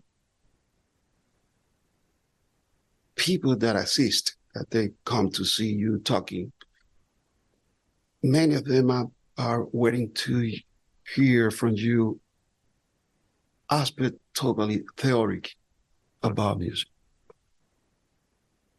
specific information about harmony, this, that, which is obvious. And at some point, for sure, we had to make reference to those aspects. But I love to do exactly what we have done today. Um, because you can have, you can be in totally uh, control and know exactly how to work with this and all the elements that we use to make music, uh, theoretically speaking. Maybe your music don't tell nothing to the people, Mm. but you know much. You know a lot,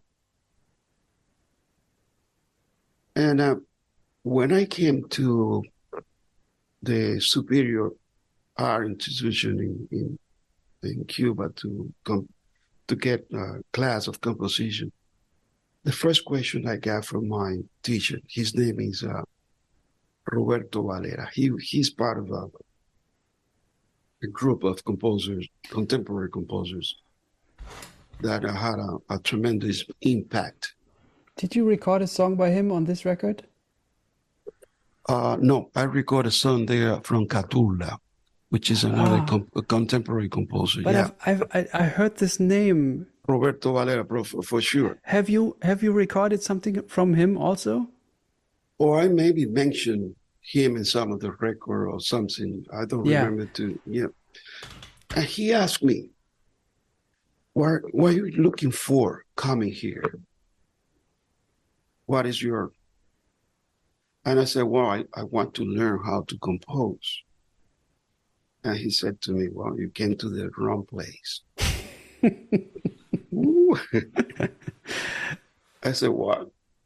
He said, "Yeah, I'm not able to teach anybody how to compose.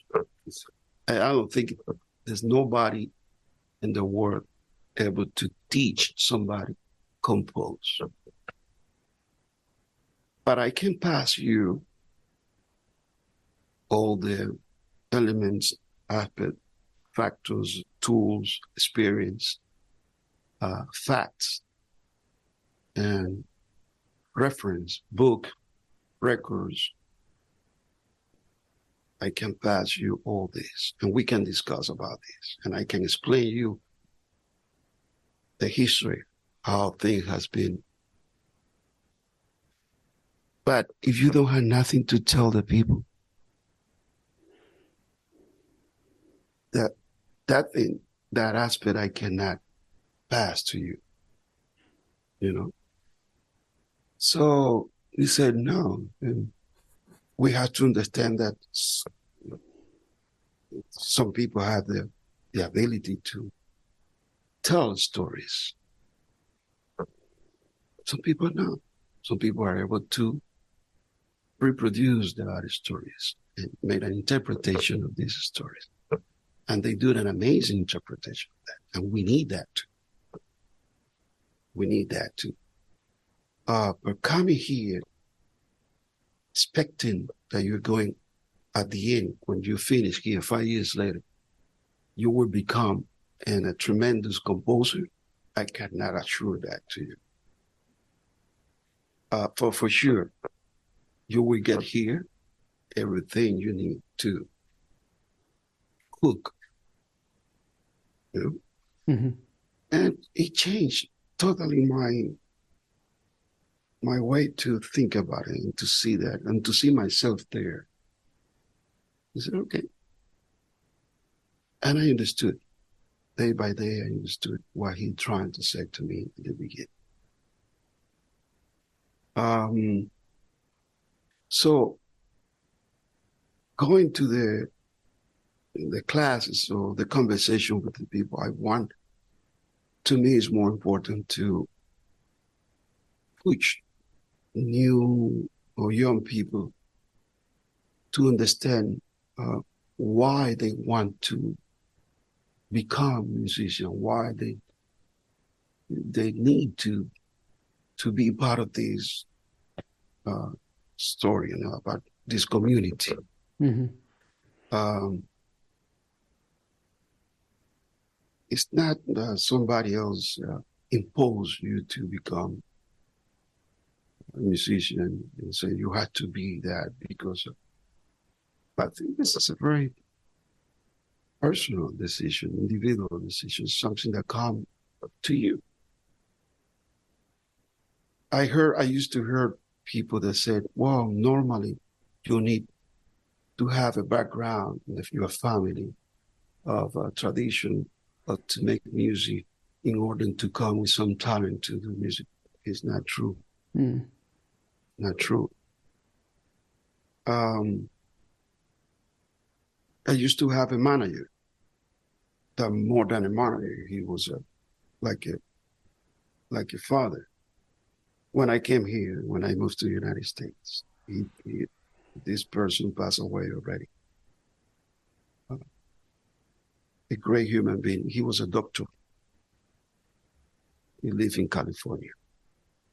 And I used to play in a club in California that's still alive, Carolina's Jazz Club in California. But I used to play in the original one. There was a team place that it has only 15 tables or something like that.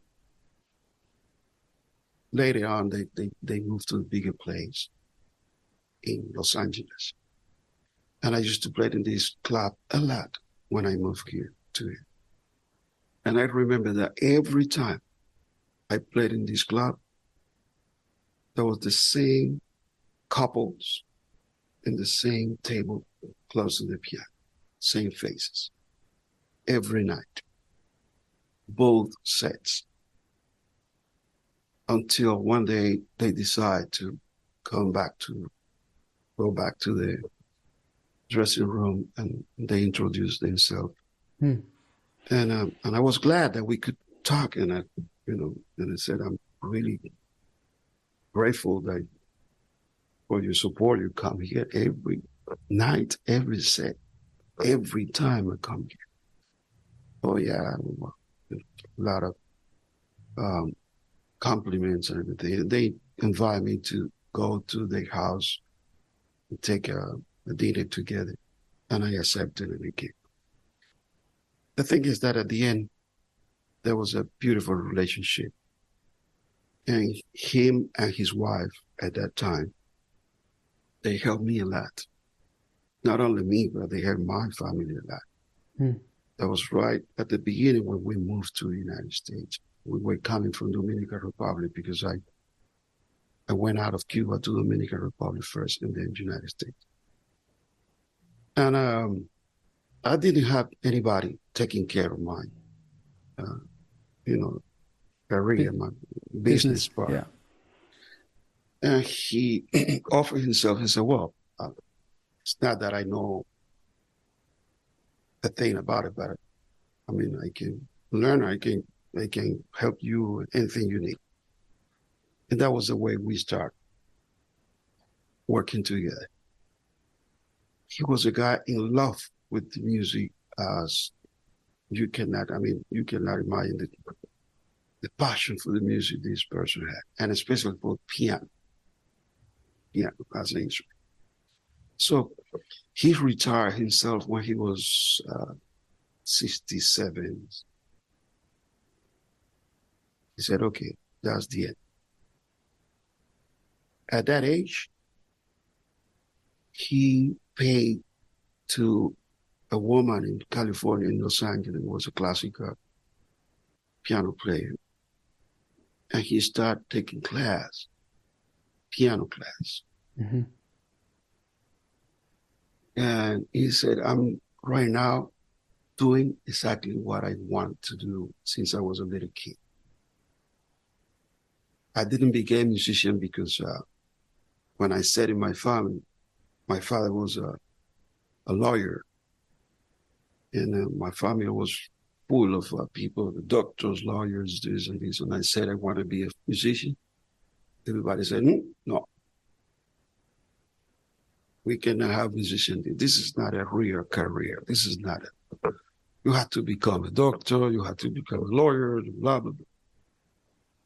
He said, what? And I decided to become a doctor. And everybody was happy in the family because of that. But I has been frustrated the whole life because my love is music and the piano. So he was every month assisting as an audience to 3 or 4 concerts of the symphony orchestra in LA, the opera in LA, every jazz concerts around, he was there. I mean, something amazing. But the meaning of that is, at the end, the people look for what they really, what the love they feel for something else is you cannot stop that. He's he waited until the end. And at the end, he was able to play some Bach uh, uh, preludes, and he was able to play some Mozart, this and that. You know, he didn't become a professional musician, but he was Passionate. exactly, you know, and that's a lesson. That's a strong lesson, and that's the reason I think people that since little kids they were totally clear in what they want, and you get support, and you get people around you that they push you and they create the condition around you to make that real. Is a blessing. Is a real blessing. Yeah, that connects us back to your mother, who you wanted to make happy by playing the piano. Exactly.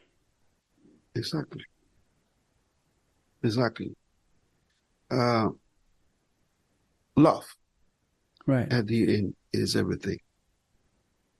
Is everything. It has many forms. It has many, shapes. But it has to be in everything we do.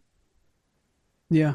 Since the moment we visualize something, not even when it's done, but just in the idea, just as an idea, the passion, the love has to be there. Because this is what really pushes you to have the faith in something else and said, okay, I will do it. I will run the risk. I will push myself. I want to see that. I want to see that. This is exactly that it had to happen to you when you sit down at the piano. And as Stravinsky said, he was not afraid to do music, but afraid to write the first note in the paper. He was always afraid to see the paper empty. And it's true. It's totally true. It's like a magic act when you see that the paper is becoming full of images, notes, and symbols, and letters, and somebody words. else can read it, and it sounds like magic if played in the right way. And the good question could be, or the good points could be, think about how that starts. How was the beginning of that? Because at the end, when you develop the idea, you forget about it, how you started. You enjoy the process, and you continue the process. Yeah. But that was a point zero. That was totally zero. You came with something else, an intention, an idea, a wish, a need, something that you, boom. So let's see what happened. What was the point zero of the O Vida arrangement? The O Vida. Well, look, O Vida is a very old bolero, Cuban bolero. Very well known for, maybe not for young people, but for generations of the 50, 60, 70 years ago. They used to dance close to their loved people with that music as a background. And also there was a song that was in the hands of one of the most iconic Cuban singer, that the name was Benny Moré. He had a special way to sing, and he was followed by thousands of people in Cuba. Still, people love Benny Moré. He passed away in the 60s. But when when that project came to me, and they said, well, let's do a project which is trying to do a flamenco music with Cuban music and trying to convert some of the flamenco stuff in Cuban idiom and vice versa, bringing the Cuban style to the flamenco. It's not that you cannot say this is a very difficult thing because there's a lot of things in common between the flamenco and part of the Cuban music. Not in everything of the Cuban music, but there's a side of the Cuban music that had a lot in common with the Iberic music. And what I did with this bolero is trying to change the whole harmony of the song, at least until the last section of the song, in the war of the flamenco harmonies, and literally made disappear the chords that everybody knows of this piece. So the song, actually, it was automatically became very easy for Esperanza, the singer, to sing in top of that, because she felt that she was already in her own war. I mean, you know like what I mean? Environment. Yeah. Environment, exactly. Yeah. But to me, it wasn't like that. I mean, I had to have, the process was that I tried to disconnect as much as I could from the song in the way that I knew it. And that was a song that I used to hear at home and parties and everywhere. And I need to divorce myself with that. But still, I needed to smell a little bit of the spirits of the song. But what happened with harmonies, with the harmonies behind the music? The harmony creates dramas. They create drama. So it means that I had to create a new drama behind the song. Because what we know about the harmony behind the song would not be there.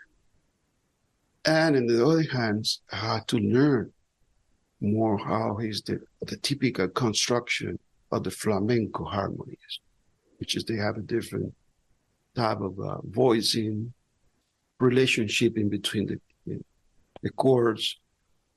The bass are not always the root. The roots. So two processes, this connection, or apparently this connection with the tradition of the Cuban way to play the song. Second, learn how to bring the flamenco word of the harmonies to the song. The third, make the result authentic, that the people believe on this. Because sometimes when you do that, it doesn't sound real. It doesn't sound powerful in the meaning of the song. It feels like something that doesn't really go to anywhere. So that was probably one of the most difficult thing on this record, was that how we create that bridge sometimes. That we can go to the other side, but not as a cliche, not as a, Yeah, you have to own it. Exactly. And you certainly do. hmm Yeah. And and I had a problem with that. They said, well, when the Cuban people heard that, what would be the reaction? And when the flamenco people hear that too, what will be the reaction? Yeah. You know? So you're totally alone. You're totally, you had not any of the sides can assure you that they will approve what you do, what you have been doing with that. Same thing when I did the record with Anna Maria Jupek, the Polish singer. She came with this project, the music, Jewish Polish music, from beginning of the 19th century, end of the end of the 19th century, beginning of the 20th century. I never understood why she wanted me to be involved with that, and said, I don't know nothing about that. I never heard it, and I'm afraid to be totally disconnected with this. I can put music there, I can, but at the end, it maybe say nothing. And I was afraid of that. We did it before that record. She invited me to play it in the record she did. That was a beautiful record that um, I was invited to play some of the song on the piano, just playing the piano, but not involved in the arrangement. But in this case, she wanted me to be the producer, the arrangement, the editor, to make the arrangement, to play the pianos. And it was a huge responsibility. And I said, well, finally, she convinced me to do it. So we record here in Miami 3 songs first, not the whole record, just 3 songs, to see how it worked. And especially for her, to see how she feel. And she was the one at the end to decide to say, yeah, it worked or it doesn't work, or we go ahead or we forget about it. And we did it. Apparently it worked. And then we decided to go ahead. It's a beautiful music. But the surprise, that's a music that they used to call tangos, like Argentina tangos. And I didn't know that was a music in Poland from that age that they called tangos. She said, I will send you recordings. It doesn't sound, the sound is not clean, it's not right. It's a whole recording, but just to you to have a reference of how this music sound before. And it sounds very similar to tango, the tangos in Argentina. So it provoked, it brought up a question. So the tangos, where the tangos came up first, that concept of tangos. Why the Polish people, how the Polish people arrived to this sound, that way to do music, or why the Argentinian people, same question, who came first or how that,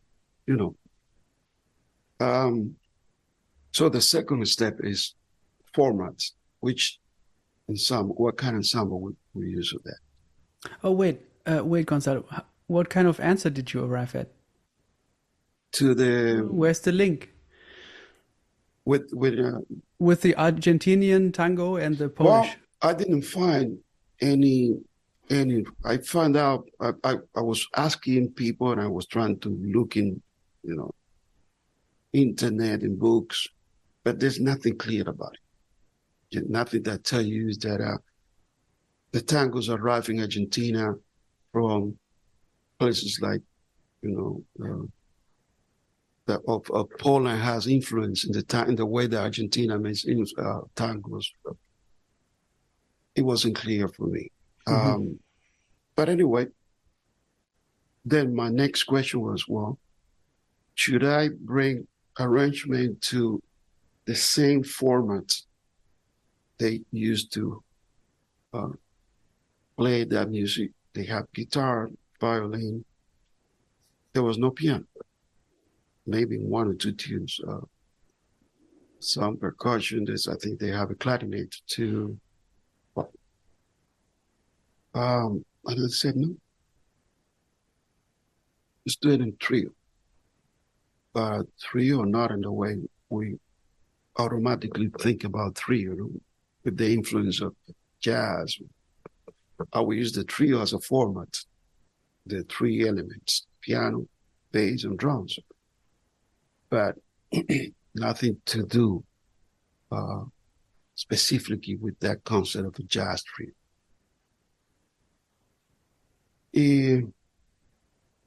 Apparently, it worked. The evidence of if the music will work or not was the tour we did in Poland. We did 25 concerts in Poland, playing that music. And that was, for me, I was waiting for that to see how the people react, how the people embrace the project, because it's what the music tells and the lyrics, but also is the way that they know already that music with the typical sound of the music, this music. And we are offering something which it was totally in contrast with what they already knew. And it was great. It was great. It worked. But it was, and I enjoyed the result, but it was one of the processes that I really suffered a lot. When I say suffer is in the very literal way of the suffering. I mean, yeah. With an amazing, a huge insecurity of I was not totally secure. Well, completely, suffering, feeling pain, that's all exactly. part of growing and learning. There's no learning without suffering, I think. It's true.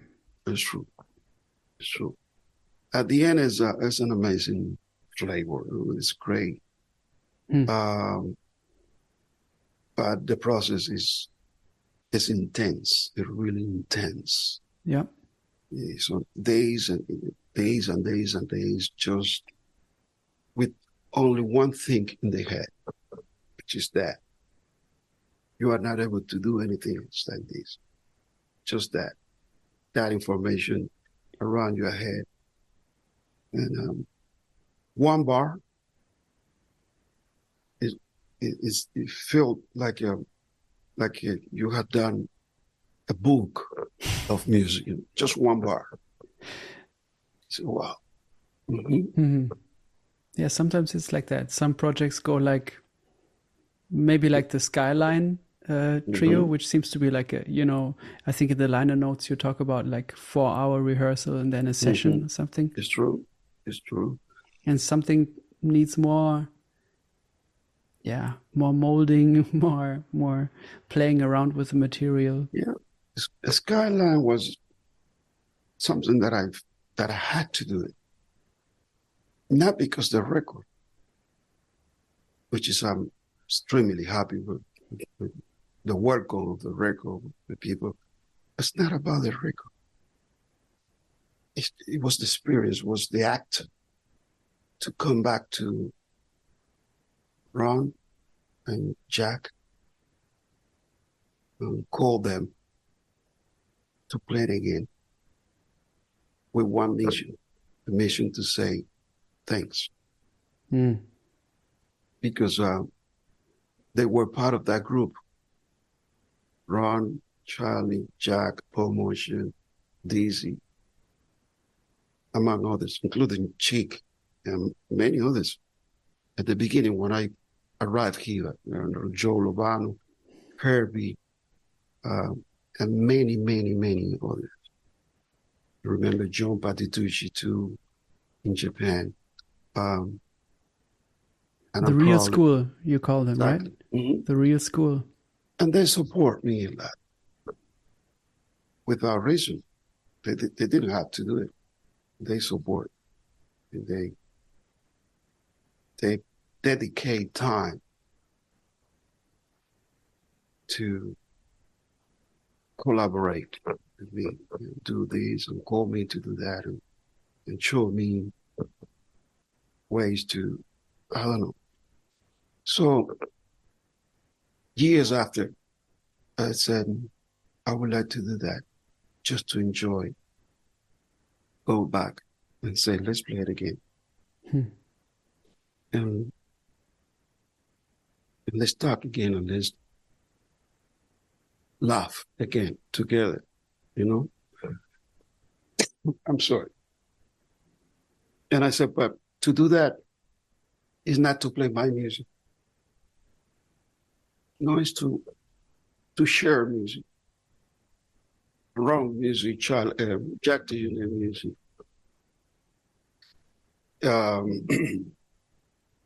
Prominent, which is the piece, one of my pieces, is a piece that I include in one of my records. Already at that time dedicated to Ron Carter, exactly. Dedicated to Ron Carter. I didn't dedicate that song now. It was dedicated already in this record to Ron Carter. And we never had the chance to play that music together. So I found out that was the perfect moment to do it. And I had a beautiful story with him because we played two songs of each one.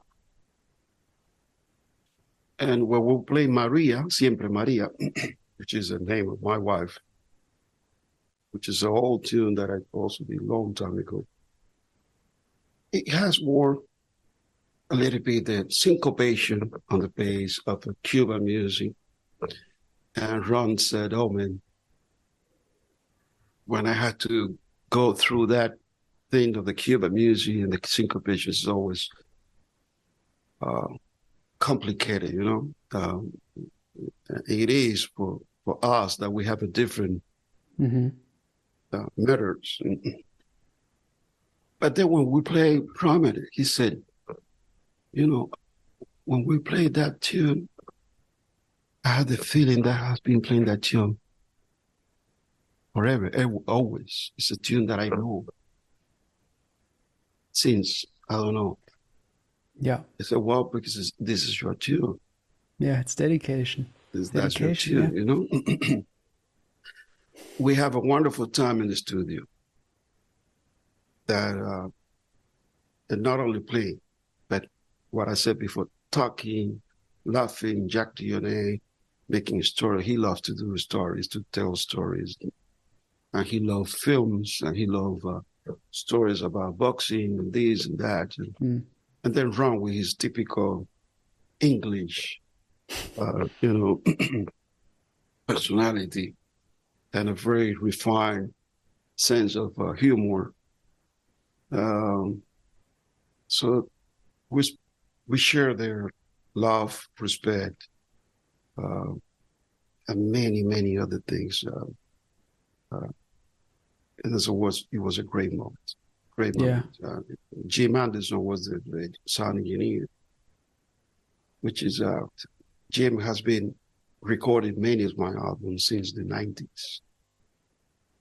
So there was another person there that has been part of my career for a long time.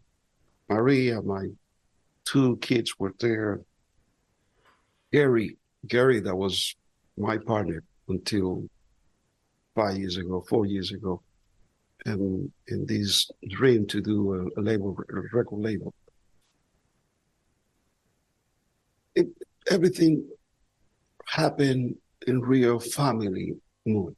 That's how it sounds. And this is what it sounds, you know. Yeah. No rush, not pretension, no pretensions. It's just, let's play. Yeah. And Jay was recording what was happening there. So that was the attitude of everybody there. We rehearsed the day before in the studio. We rehearsed for about 3 or 4 hours. I knew already after the rehearsal that the way everything will happen, because the rehearsal was already that a rehearsal of what happened that day, not in terms of music, but everything, because the rehearsal was full of funny moments and you know, a, a moment full of grace all the Mm-hmm. time, and relaxed. There was no, and everybody's were happy to be there. You can feel it. So that was a beautiful experience, beautiful experience. Mm-hmm. So I'm happy with the result, and I'm happy to be able to do that, come back and say, hey, and I would like to do that with everyone that support me in one or another way in my life. This is what we know, or at least we think we know, to the best thing we do in life, which is making music, whatever. So it's like I'm inviting you to bring you uh, the most noble and at the same time the most precious thing that I have in my life. Mm-hmm. So I want to share that with you, not with the intention of to make I don't know, to take a benefit of that in other aspects. Actually, we didn't tour this record. We didn't tour this record. We did any live concert with this record. It was just going there and made the record and say. Mm-hmm. I couldn't make it with Dizzy. Dizzy was the first one that came to Cuba and helped me to be noted by promoters outside of Cuba. How often is Dizzy on your mind when you play? Well, look, it was recently I decided to include him.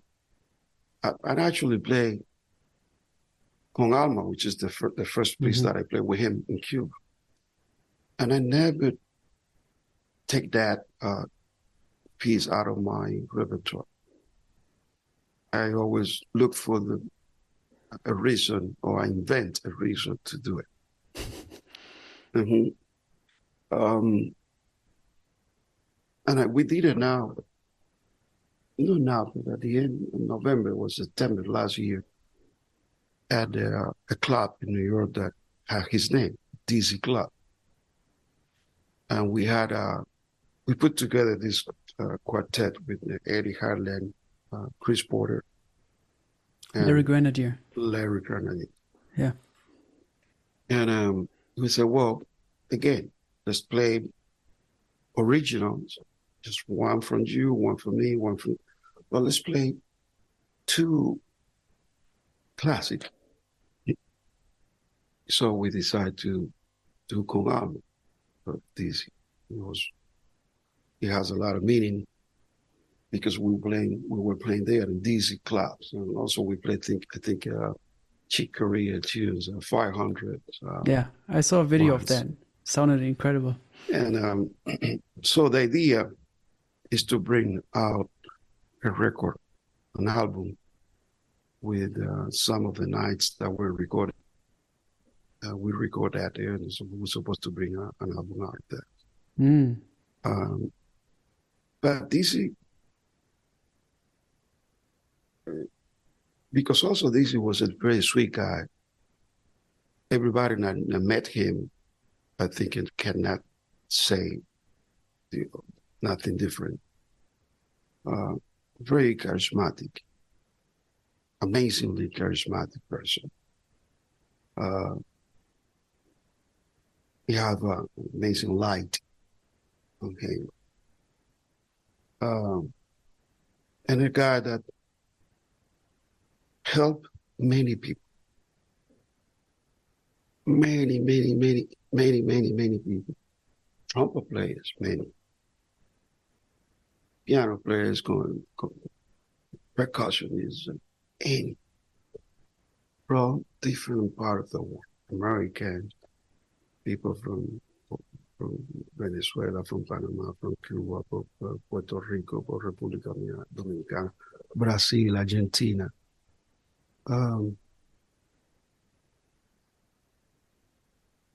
And I admired a lot from Dizzy that he was always in this position in the acting to help people, new talent. And I said, the people that feel too confident about themselves, they don't have problem to help anybody else. You never heard, you never saw any strange or obscure attitude on DC, especially because trumpet players that came up, new trumpet players, talented new people, new talents come. And he enjoyed to see them playing, enjoy what they had the new thing they had to say. Look there. That was a big lesson. To me, it was a huge lesson, you know.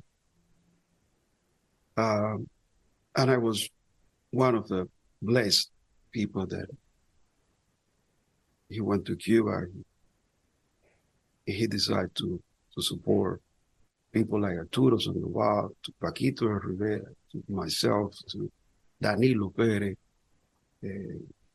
Giovanni Hidalgo, David Sanchez, many of us, because I was part of that. So it's impossible not to have him in mind and to thanks him all the time. He saw me playing in Cuba, and when I finished, he came back to backstage and said, "I'm Dizzy Gillespie." He said, "Oh." He said, "I'm going to play tomorrow." It was in Havana. It happened in Havana, 1984. He said, "Do you want to play with me tomorrow?" I said, "Well," I didn't know what to say. So he brought out of his trumpet music. He said, "You think we can play that tomorrow?" And there was a paper full of notes, black. And I said, "Well, yeah, I don't know. I would do what I can." He said, "Well," he's laughing. He was laughing. He said, "No, it's a joke. What we can do, what we can play together, because I definitely want you to come and play." And a week before, somebody else gave me a real book, passed me a real book for a few days. He said, "Look there for 3 or 4 days, and then I need to return that to the owners." Nobody had, books like that in Cuba. So when somebody had it, everybody passing to. And I saw that piece going up. And I like it. I said, "Oh, that's a beautiful piece. It's amazing." So a week later, Dizzy was in Cuba. And he said to me, "Well, we should play it." And I said, "Con alma." And then he said, "Well, how you know that?" And I said, "Well," and I made the story. And he said, "Well, I have wonderful memories playing that also with piano players and duet. I did it with Oscar Pires for a long time." And he mentioned different piano players that he played Con Alma, just a duet. And then that happened. And that was the beginning of everything. Wow. Do you still remember a specific advice that he gave you when you guys played together? He didn't. Oh, he didn't? Yeah. But you could sense through reactions of his, what he was thinking. Because I've looked at a video of you guys playing together. Maybe it was that first concert You were playing a Yamaha CP70, Yeah. and you guys were playing Con Alma, Mhm. and there's specific moments where he's like, especially lighting up. Yeah, well, I asked him, of course, I said, "There's anything that you want me to do or anything I should do?" And he said, "You play what you want." That's it. And he said, "You play what you want," and I followed it. He said, Well, that's what you're doing, Gonzalo, still. You play what you want. And he's following you. he said, stay a little longer on in the vamp, Hmm. see, and then we can, develop something there. And then we made the melody. And I said, take your time. He said something also like, "I'm not here." So you, like, I think he was trying to make me feel, comfortable. At Yeah, ease. Hmm. he had to see that I was also, I was nervous and I didn't know how to to manage that moment. That was a big moment.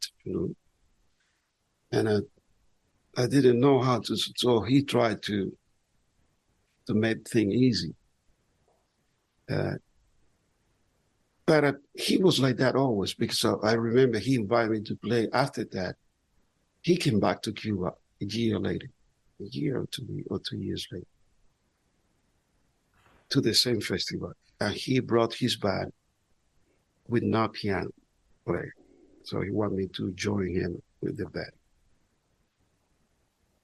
And then he invited me to play with his United Nations Orchestra in the Montreal Jazz Festival in Canada. That was 88. And I had problem with visa. I don't know what. And I arrived late because they gave me the visa to the last minutes. And I couldn't play with the orchestra, but anyway, when he saw me on one of the side of the theater, he called me in and we played a game, con alma, piano, and trumpet. Last time I saw him was in 1989 in Cuba. He came back. That was the last time he came to Cuba. In the 90, I went to Dominican Republic. He passed away in 93. It took me by surprise. I knew he was sick because I heard some news on those years that he was sick.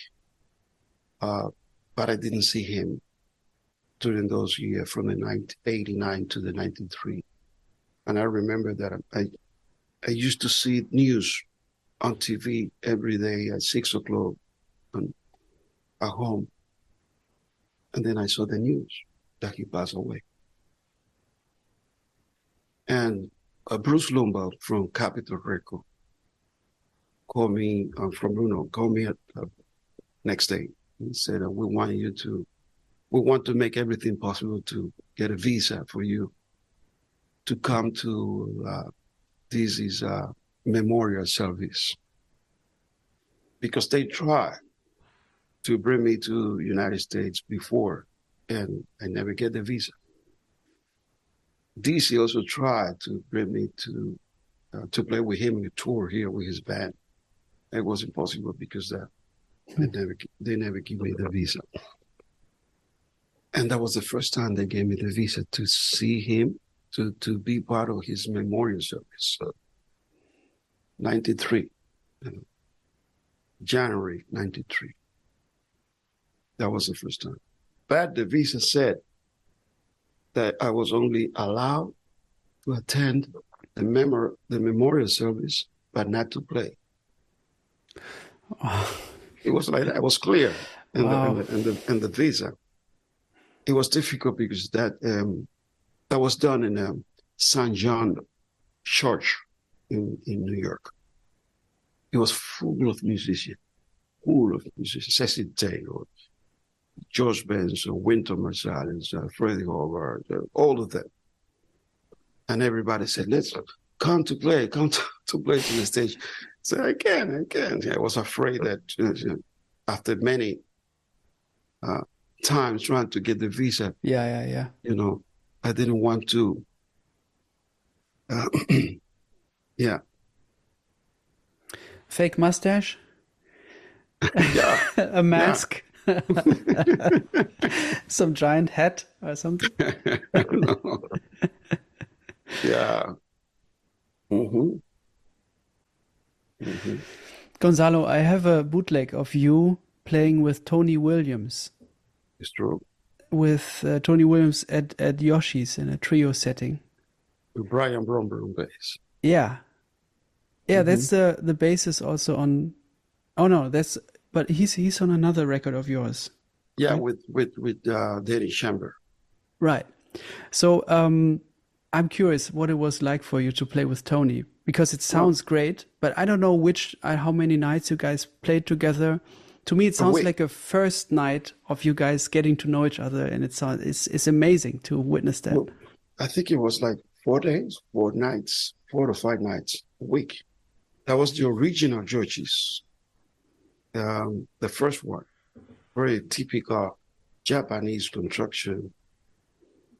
And I had to mention Jason Olaine. Jason Olaine,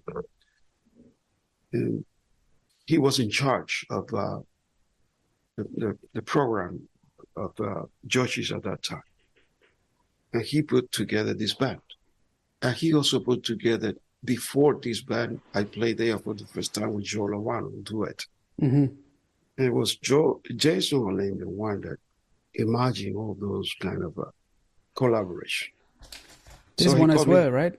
exactly. Yeah. And also that one now with Chris and Larry and Eric and Dizzy, that's Mm-hmm. Jason Olaine. Mm-hmm. And he said, well, let's do something with Tony Williams. Tony Williams is from this area, from San Francisco Bay Area. The point was to convince Tony Williams to play with me. I don't think he knew about me, nothing. Neither Brian Bromberg. And so finally he said, yes, let's do it.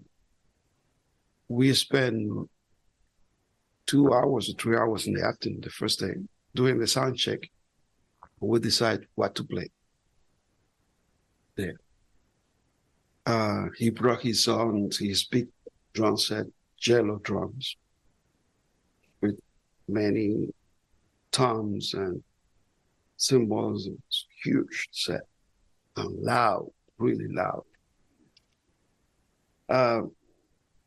But that was an amazing experience, especially, I had no complaint about him. Tony has a special character and personality. And for some reason, he was really sweet. I enjoy a lot what happened in those days.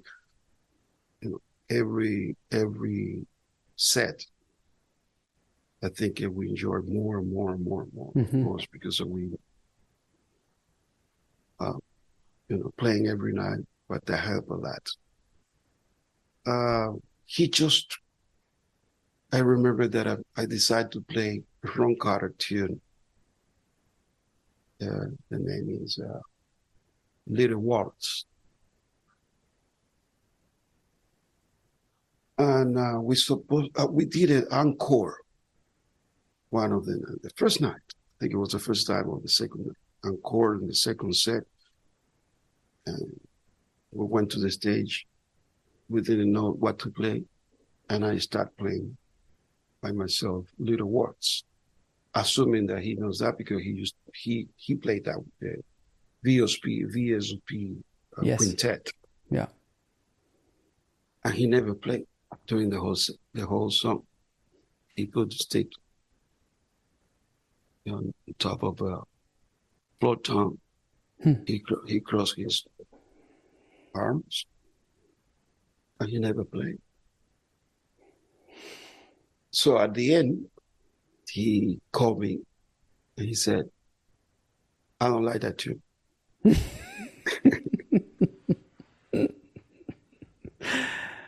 But it took me by surprise because I had recording of him playing that Yeah.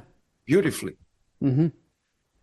And I said, oh, how's that work? I mean, I thought that you, um, and he tell me more. He said, don't play that anymore.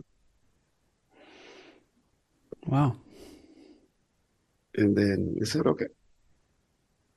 So in the next set, I played it again. I played it again, and he didn't play it, but he didn't say nothing. He didn't talk about that anymore. Yeah. And that was the only thing.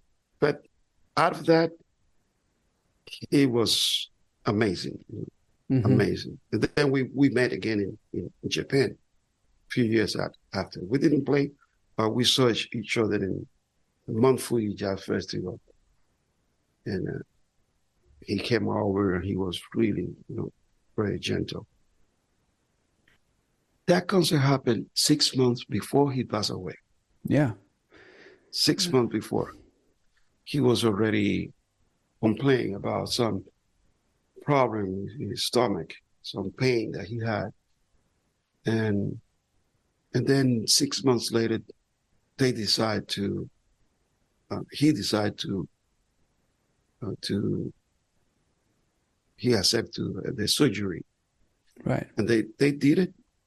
The problem is that when they close it, they left something in there, and it provoked some infection and complications, and he was in pain. They brought him back, but no, it was not enough time to save him. His life. Wow. Such So, a shame. Wow. mhm, Wow. yeah, too many things, too many experiences, too many stories. Mm-hmm. I mean, Gonzalo, if you're in the 90s where you got the opportunity to play with people like that, I want to know who you were back then. Were you like the guy who would ask these people lots of questions because you finally get the chance to play with them, so you make use of that opportunity, or were you maybe more shy and introverted? What I was were you all like? no, I was always very shy in this aspect, in these matters. I never was a person. I'm not a person normally who invite people or come and say, "Hey, I need to know that and this," and you know, I need more. I need time to develop that kind of space and or connection with people. But I observe that. I try to observe as much as I can. I mean, it's important to be conscious of the circumstance, the moments, the possibilities that you have in front of you, in your hands. It's not that I don't appreciate or I don't know exactly what is happening. I know what is happening, and I appreciate that a lot. But my way to get out of there with something, taking out of that something important, something that I could say it really helped me to in this way. It's just observing and listening, you know. And I believe a lot to be able, to listen, and, and not only, as I said before, playing the music, but out of the stage to everything that can anybody can say that really can make you think, and you can, you but suddenly you say, I never saw that issue from that point of view. Hmm. And at the end, you can say, okay, I'm in this side. I understand that, or I accept that, or not. But the most important is that it moves your mental structure to, it makes you to think about it. Mm-hmm. And and all of them uh, are always, there are people that are always thinking and talking or expressing in one or another way themselves. They're expressing this. Some of them, like Tony wasn't a guy that easily, for the first time you see him or you met him and he talked to you about this. He was a guy that he needs some space and this. And that's okay for me because in some way, I think I'm in the same way. I'm not that kind of image of a serious guy, but not. I don't know how to explain that, but I think I get it. Yeah. but at the end, 4 days together, playing together, talking in the backstage in the dressing room, probably eating together. Something come up little by little, and it's the combination of what you give and what you also receive. They also are observing you. Mm-hmm. Everybody's observing each other. Everybody's trying to catch, to have something from you, to know about you. And I also understood that I didn't have too much to say among those guys. So my position was to listen and to watch and to observe. That's it. Mm-hmm. I mean, talking about the names we already talked, do you think that I had to say something? I had nothing to say. I enjoyed to be there. I was blessed to be there. And I tried to learn as much as I could and to enjoy as much as I could. Listen, watching, observing, and alert all the time, very alert. That's it. This is, as I understand it, what I should do at that moment. Mm. Charlie, for example, I had too many years hanging around with Charlie, so it was different. Charlie used to come here at home. I don't know how many places we went together to play, to hang around restaurants. We know the family of each other. But that was not the first day. Something that was developed by the time we had together.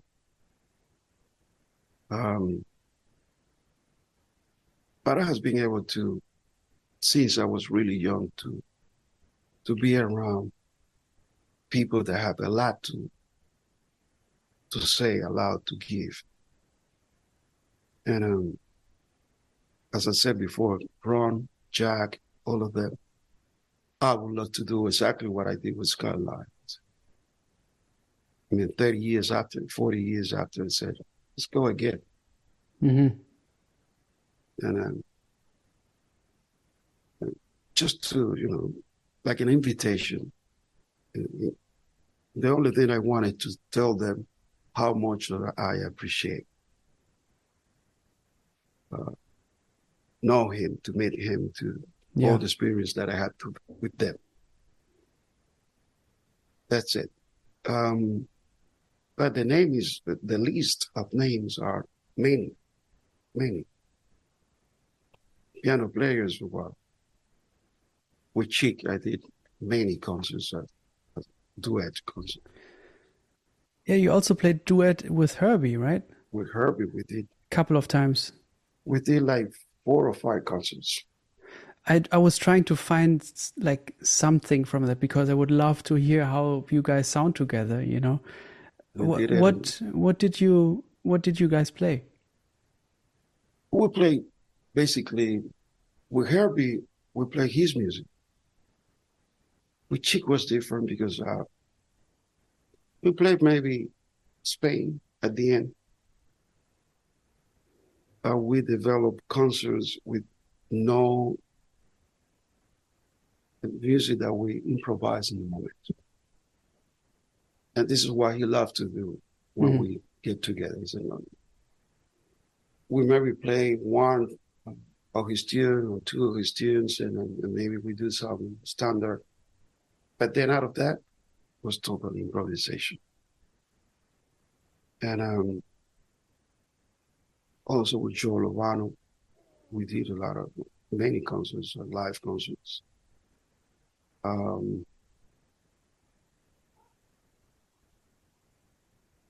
Wrong, I may mention Run already, but Whole Motion. Not only the record, but we played also some concerts in Canada. Not at the Montreal Festival, but we played in Toronto. We clubbed there in Toronto once.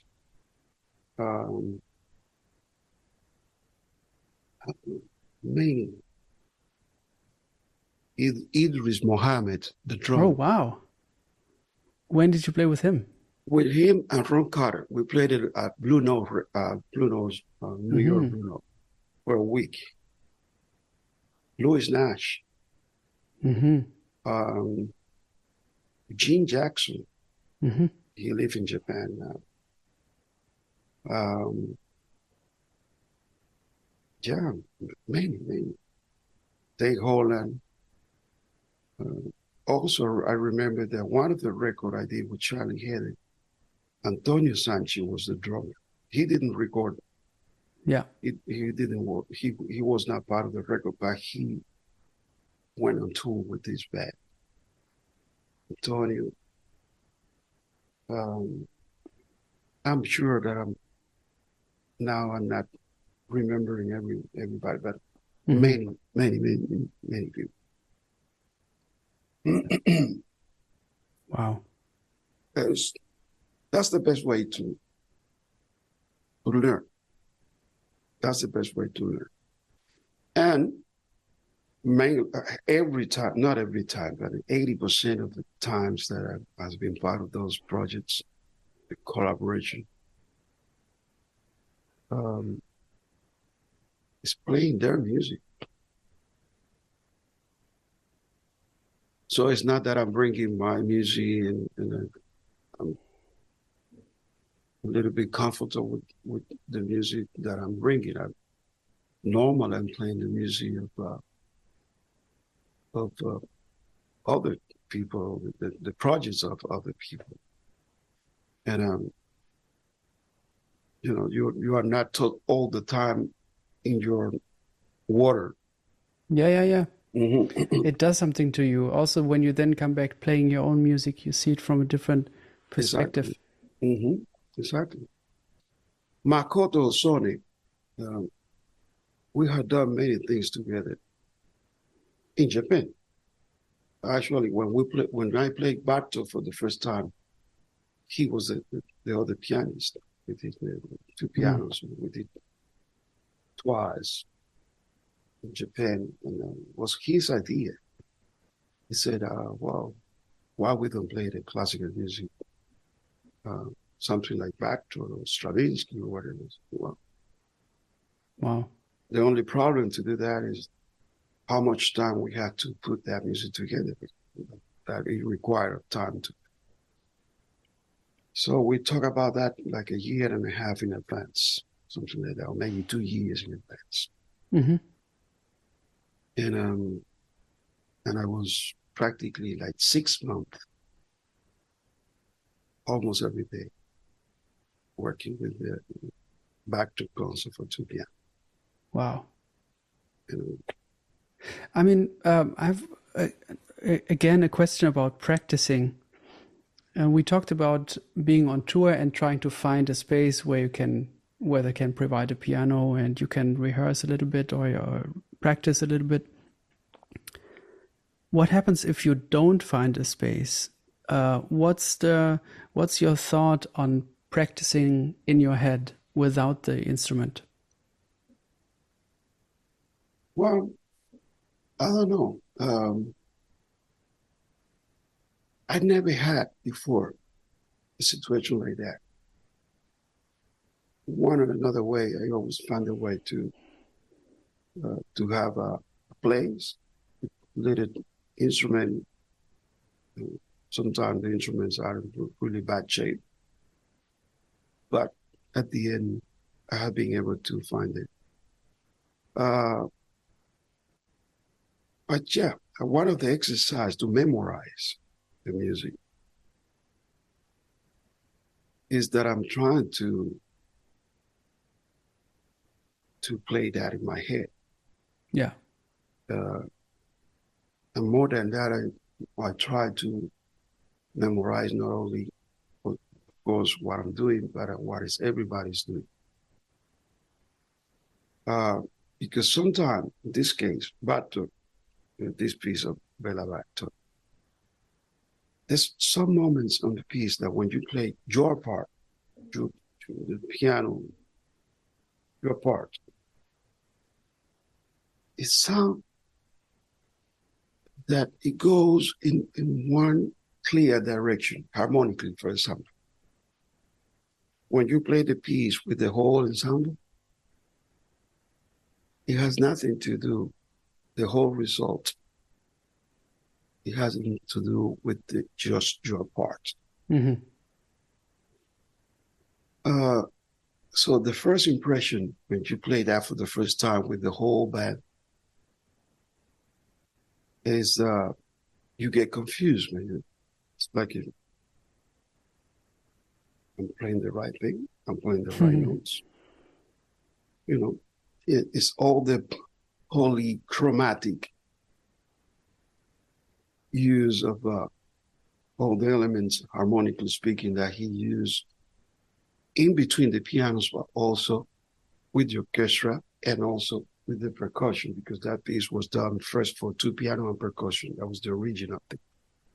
And then later, uh, uh, they asked him to do a version amplified with symphony orchestra. And everything worked perfectly together. But you hear, during the rehearsal, you hear the percussion by themselves, or you hear the two pianos by themselves, or you hear the orchestra. It's like three different things, totally, completely different. At this point where you're thinking, well, they don't need the pianos here. It sounds great just with the orchestra and the piano, or the percussion by itself and things like that. It's a level of independence in between the sides, the parts, that you hear that not many times on music composition. It's amazing that in this aspect, but that require of a good conductor that really put everybody. Otherwise, it's impossible. It's impossible because the sonority, the sound of what is happening there with the orchestra at some point of the music pulls you to another side, rhythmically also.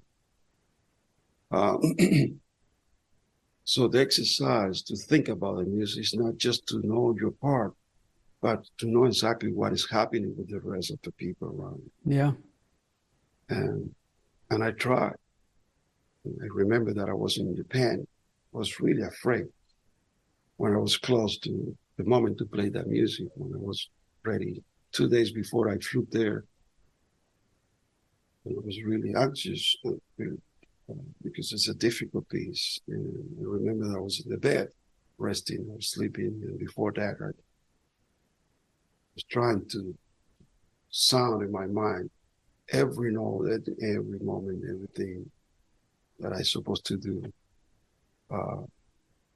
Because even when we played with the music, understand, I didn't want to be, totally dependent of to be passing the page. I need to know what's happening always. Wow. Can we talk about influences by fellow pianists of your generation? My generation,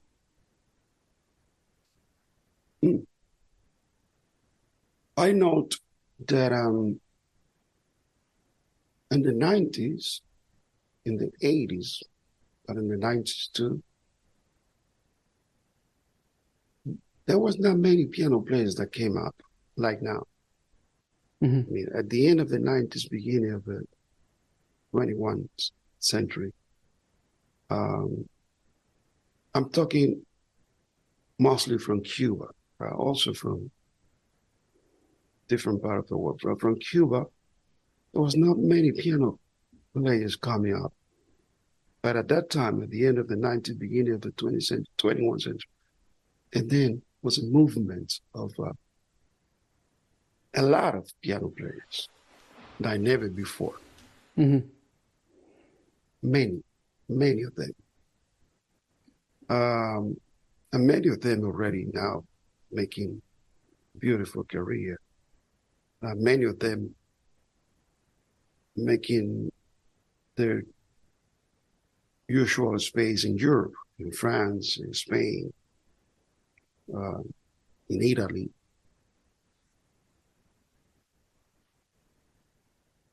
And I think also in America.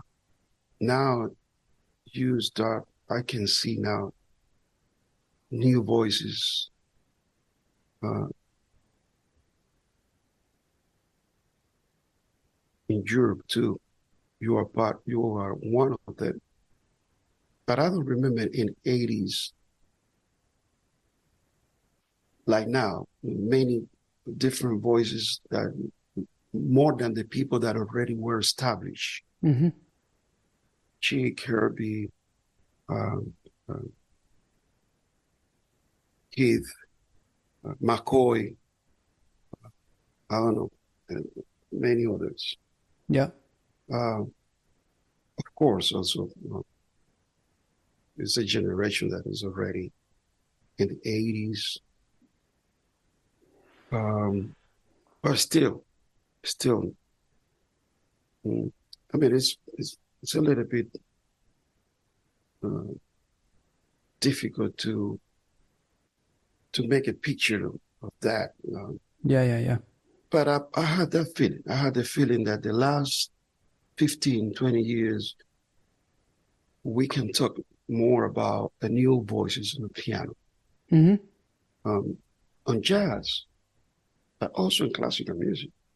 Who are the people that you are listening to these days? Like Well, recent discoveries for you? I love a lot. What is the name of the partner of Cecil Sullivan Fortner? Sullivan Fortner? Oh, yeah.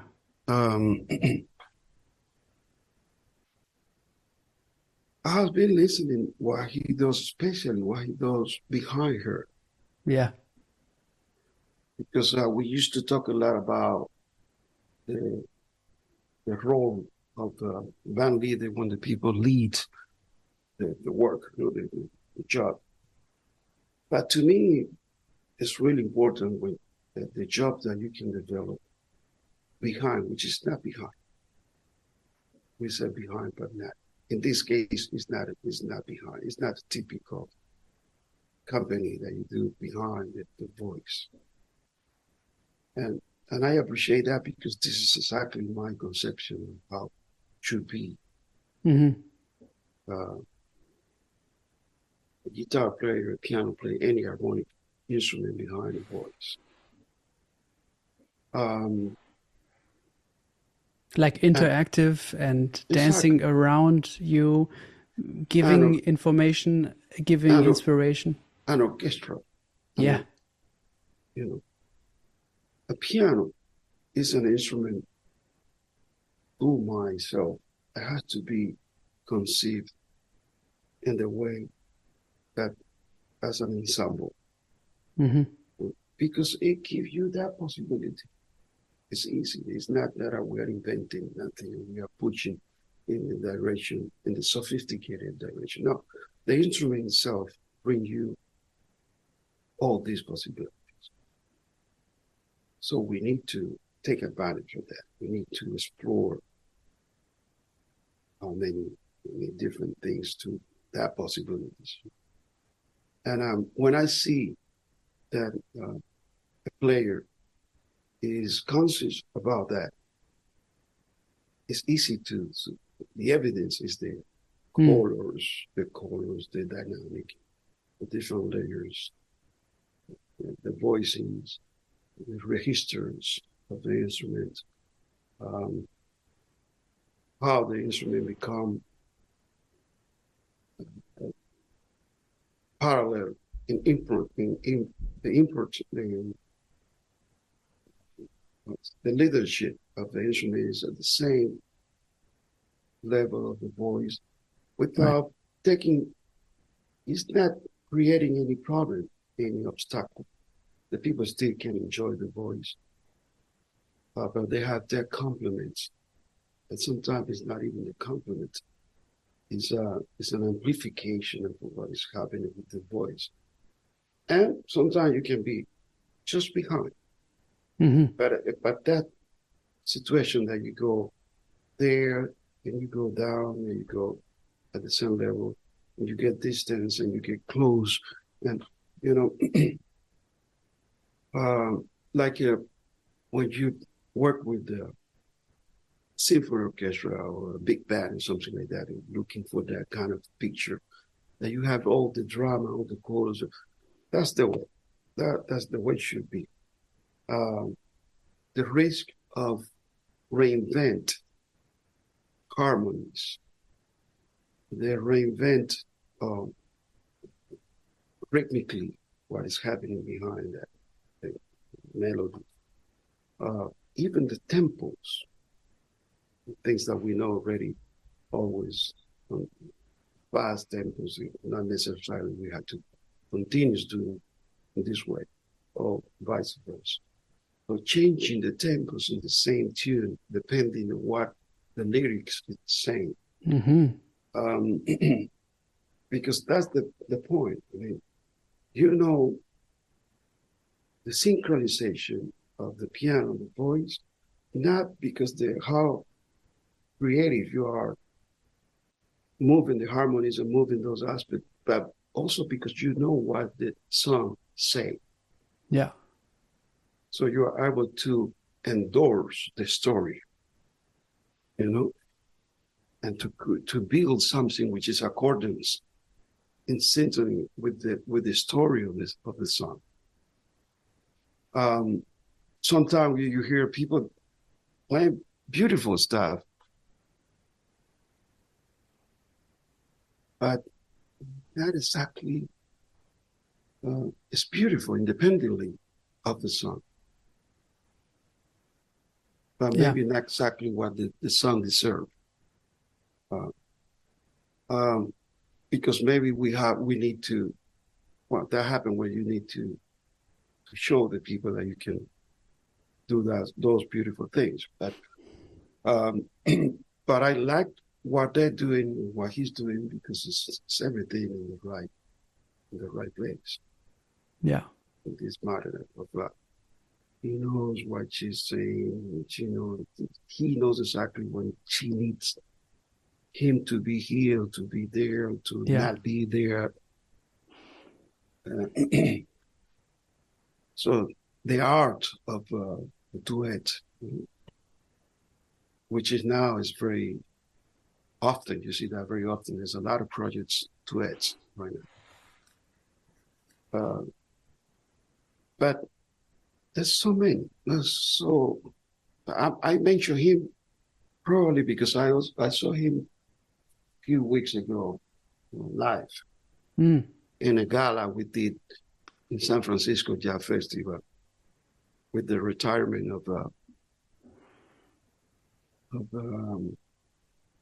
the person that practically create what is the San Francisco Jazz Festival today, Randall Klein. So there was a gala for him, and there was a lot of musicians, including Herbie. Herbie playing here also. and amazing. And so I saw him. I didn't see him them playing live before. It was really touch, very emotional, very beautiful. But I have the problem also that I'm extremely, I don't know how to call myself. I have a huge problem with the names, with the names of everything, the titles of the songs, Yeah. the composers, the name of everybody, including myself. And then it's very embarrassing because sometimes I want to tell something about somebody else, and I take time to think about the name of the person, the name of the person, the name of the person. Right now, I was trying to remember the name of Randall Klein, a person of San Francisco. Well, you did fine. I'm glad that I couldn't get it. But I'm very bad with this. Really bad with this. Well, I think these days so much information is we have to deal with so much information.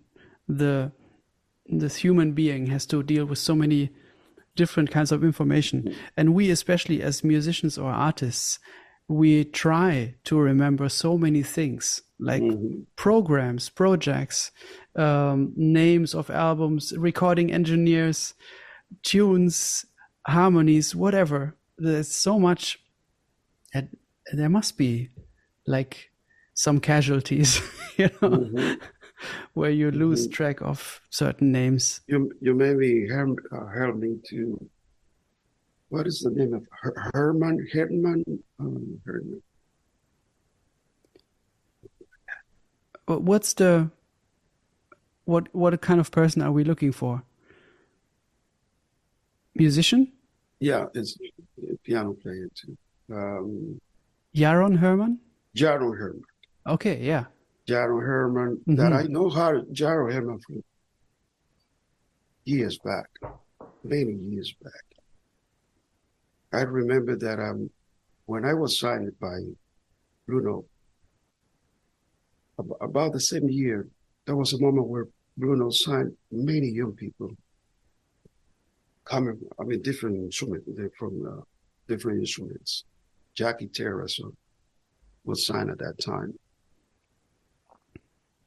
Joe Lovano was signed at the time. Diane Reeve, Cassandra Wilson.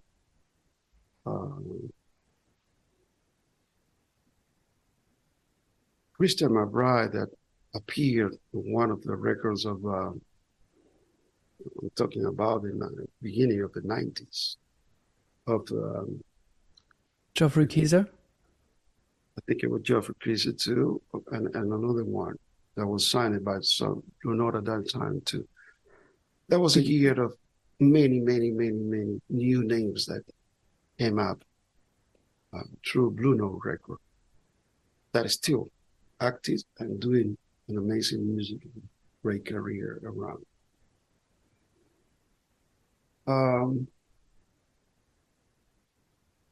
And also I saw a video of you playing a trio. Whoa. Playing your music. I didn't have too much. I don't remember to have memories to see you playing your own music. It wasn't maybe a year ago, a year and a half ago. And I was really excited about what I heard. And how much the composition and the composition part as a trio, which is one of the things. Normally you see trios. There's too many ways to afford the trios, to work in the trios. And I'm not saying that that's better than this one. But when you see a job of a deep work on the composition with the trios, where each instrument uh, are developing a very specific role that coming from your own vision. Of course, everyone has a space for improvisation to be themselves, but always starting from a point which is conceived before. There's a concept before that. And very impressive, very, very, very impressive, very beautiful. So we never had the chance to talk each other and to tell each other what we think about it, which is very bad too. Yeah, very bad. And we should do that most often, you know.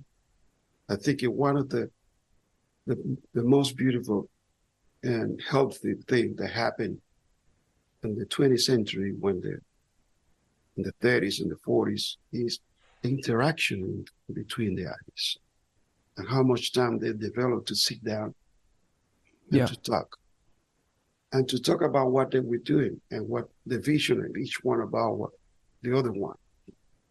And I heard this piece and I heard that record from you and I believe this is great. Or I didn't like this because that is, you know, the serious arguments behind that. And this is part of the healthy, of how healthy was this music at that time. And we can feel it, we can hear how they interact, how they work as a movement together, as a group, not in the individual's experience. Even the classical music, you see a lot of pictures of how Debussy with Stravinsky, Shostakovich with Prokofiev with Stravinsky. But I mean, or writing letters to each other, exactly, exchanging ideas, criticizing each other, complimenting each other. Yeah, that's beautiful. Yeah. Oh, I love, and I think it's genuine when somebody criticizes you in front of you. It's an act of courage. But I see it's clean. I mean, I cannot assume that everybody like what I do, or they think it's done in the right way. And it's all right when the people come and say, in your face, in front of you, they share with you all the sides of their impression about what you do. I don't think nothing wrong with that. Mm-hmm. If it comes from the right place, you know, some people put themselves down or others down because it comes from a, you know, weird place or something. Mm-hmm. But if it's genuine and also trying to help and engaging in a conversation, then it's great. Yeah. Mm-hmm. Yeah. Well, Gonzalo, it's hard for me think about you checking out a video of mine. It's really hard I'm flattered. Thank you so much for. No, I try to see words, as much as I can. I try to see and to listen as much as I can. Sometimes we get drunk of ourselves, you know, and just talking about yourself, just talking about listening to yourself. And you want the people also talk about you all the time, which is, I appreciate that a lot. Mm-hmm. And I think everybody appreciates that a lot, that the people recognize what you do. That is maybe not healthy, stay there in that compact, little tiny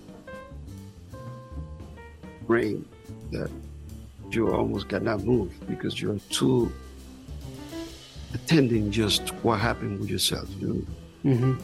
So,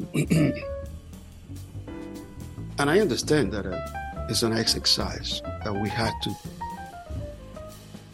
to do it, and we had to provoke that on us. Sometimes it's not easy. We had to push ourselves to do that. Say, no, I need to. I should do that. I have to do that. Mm-hmm.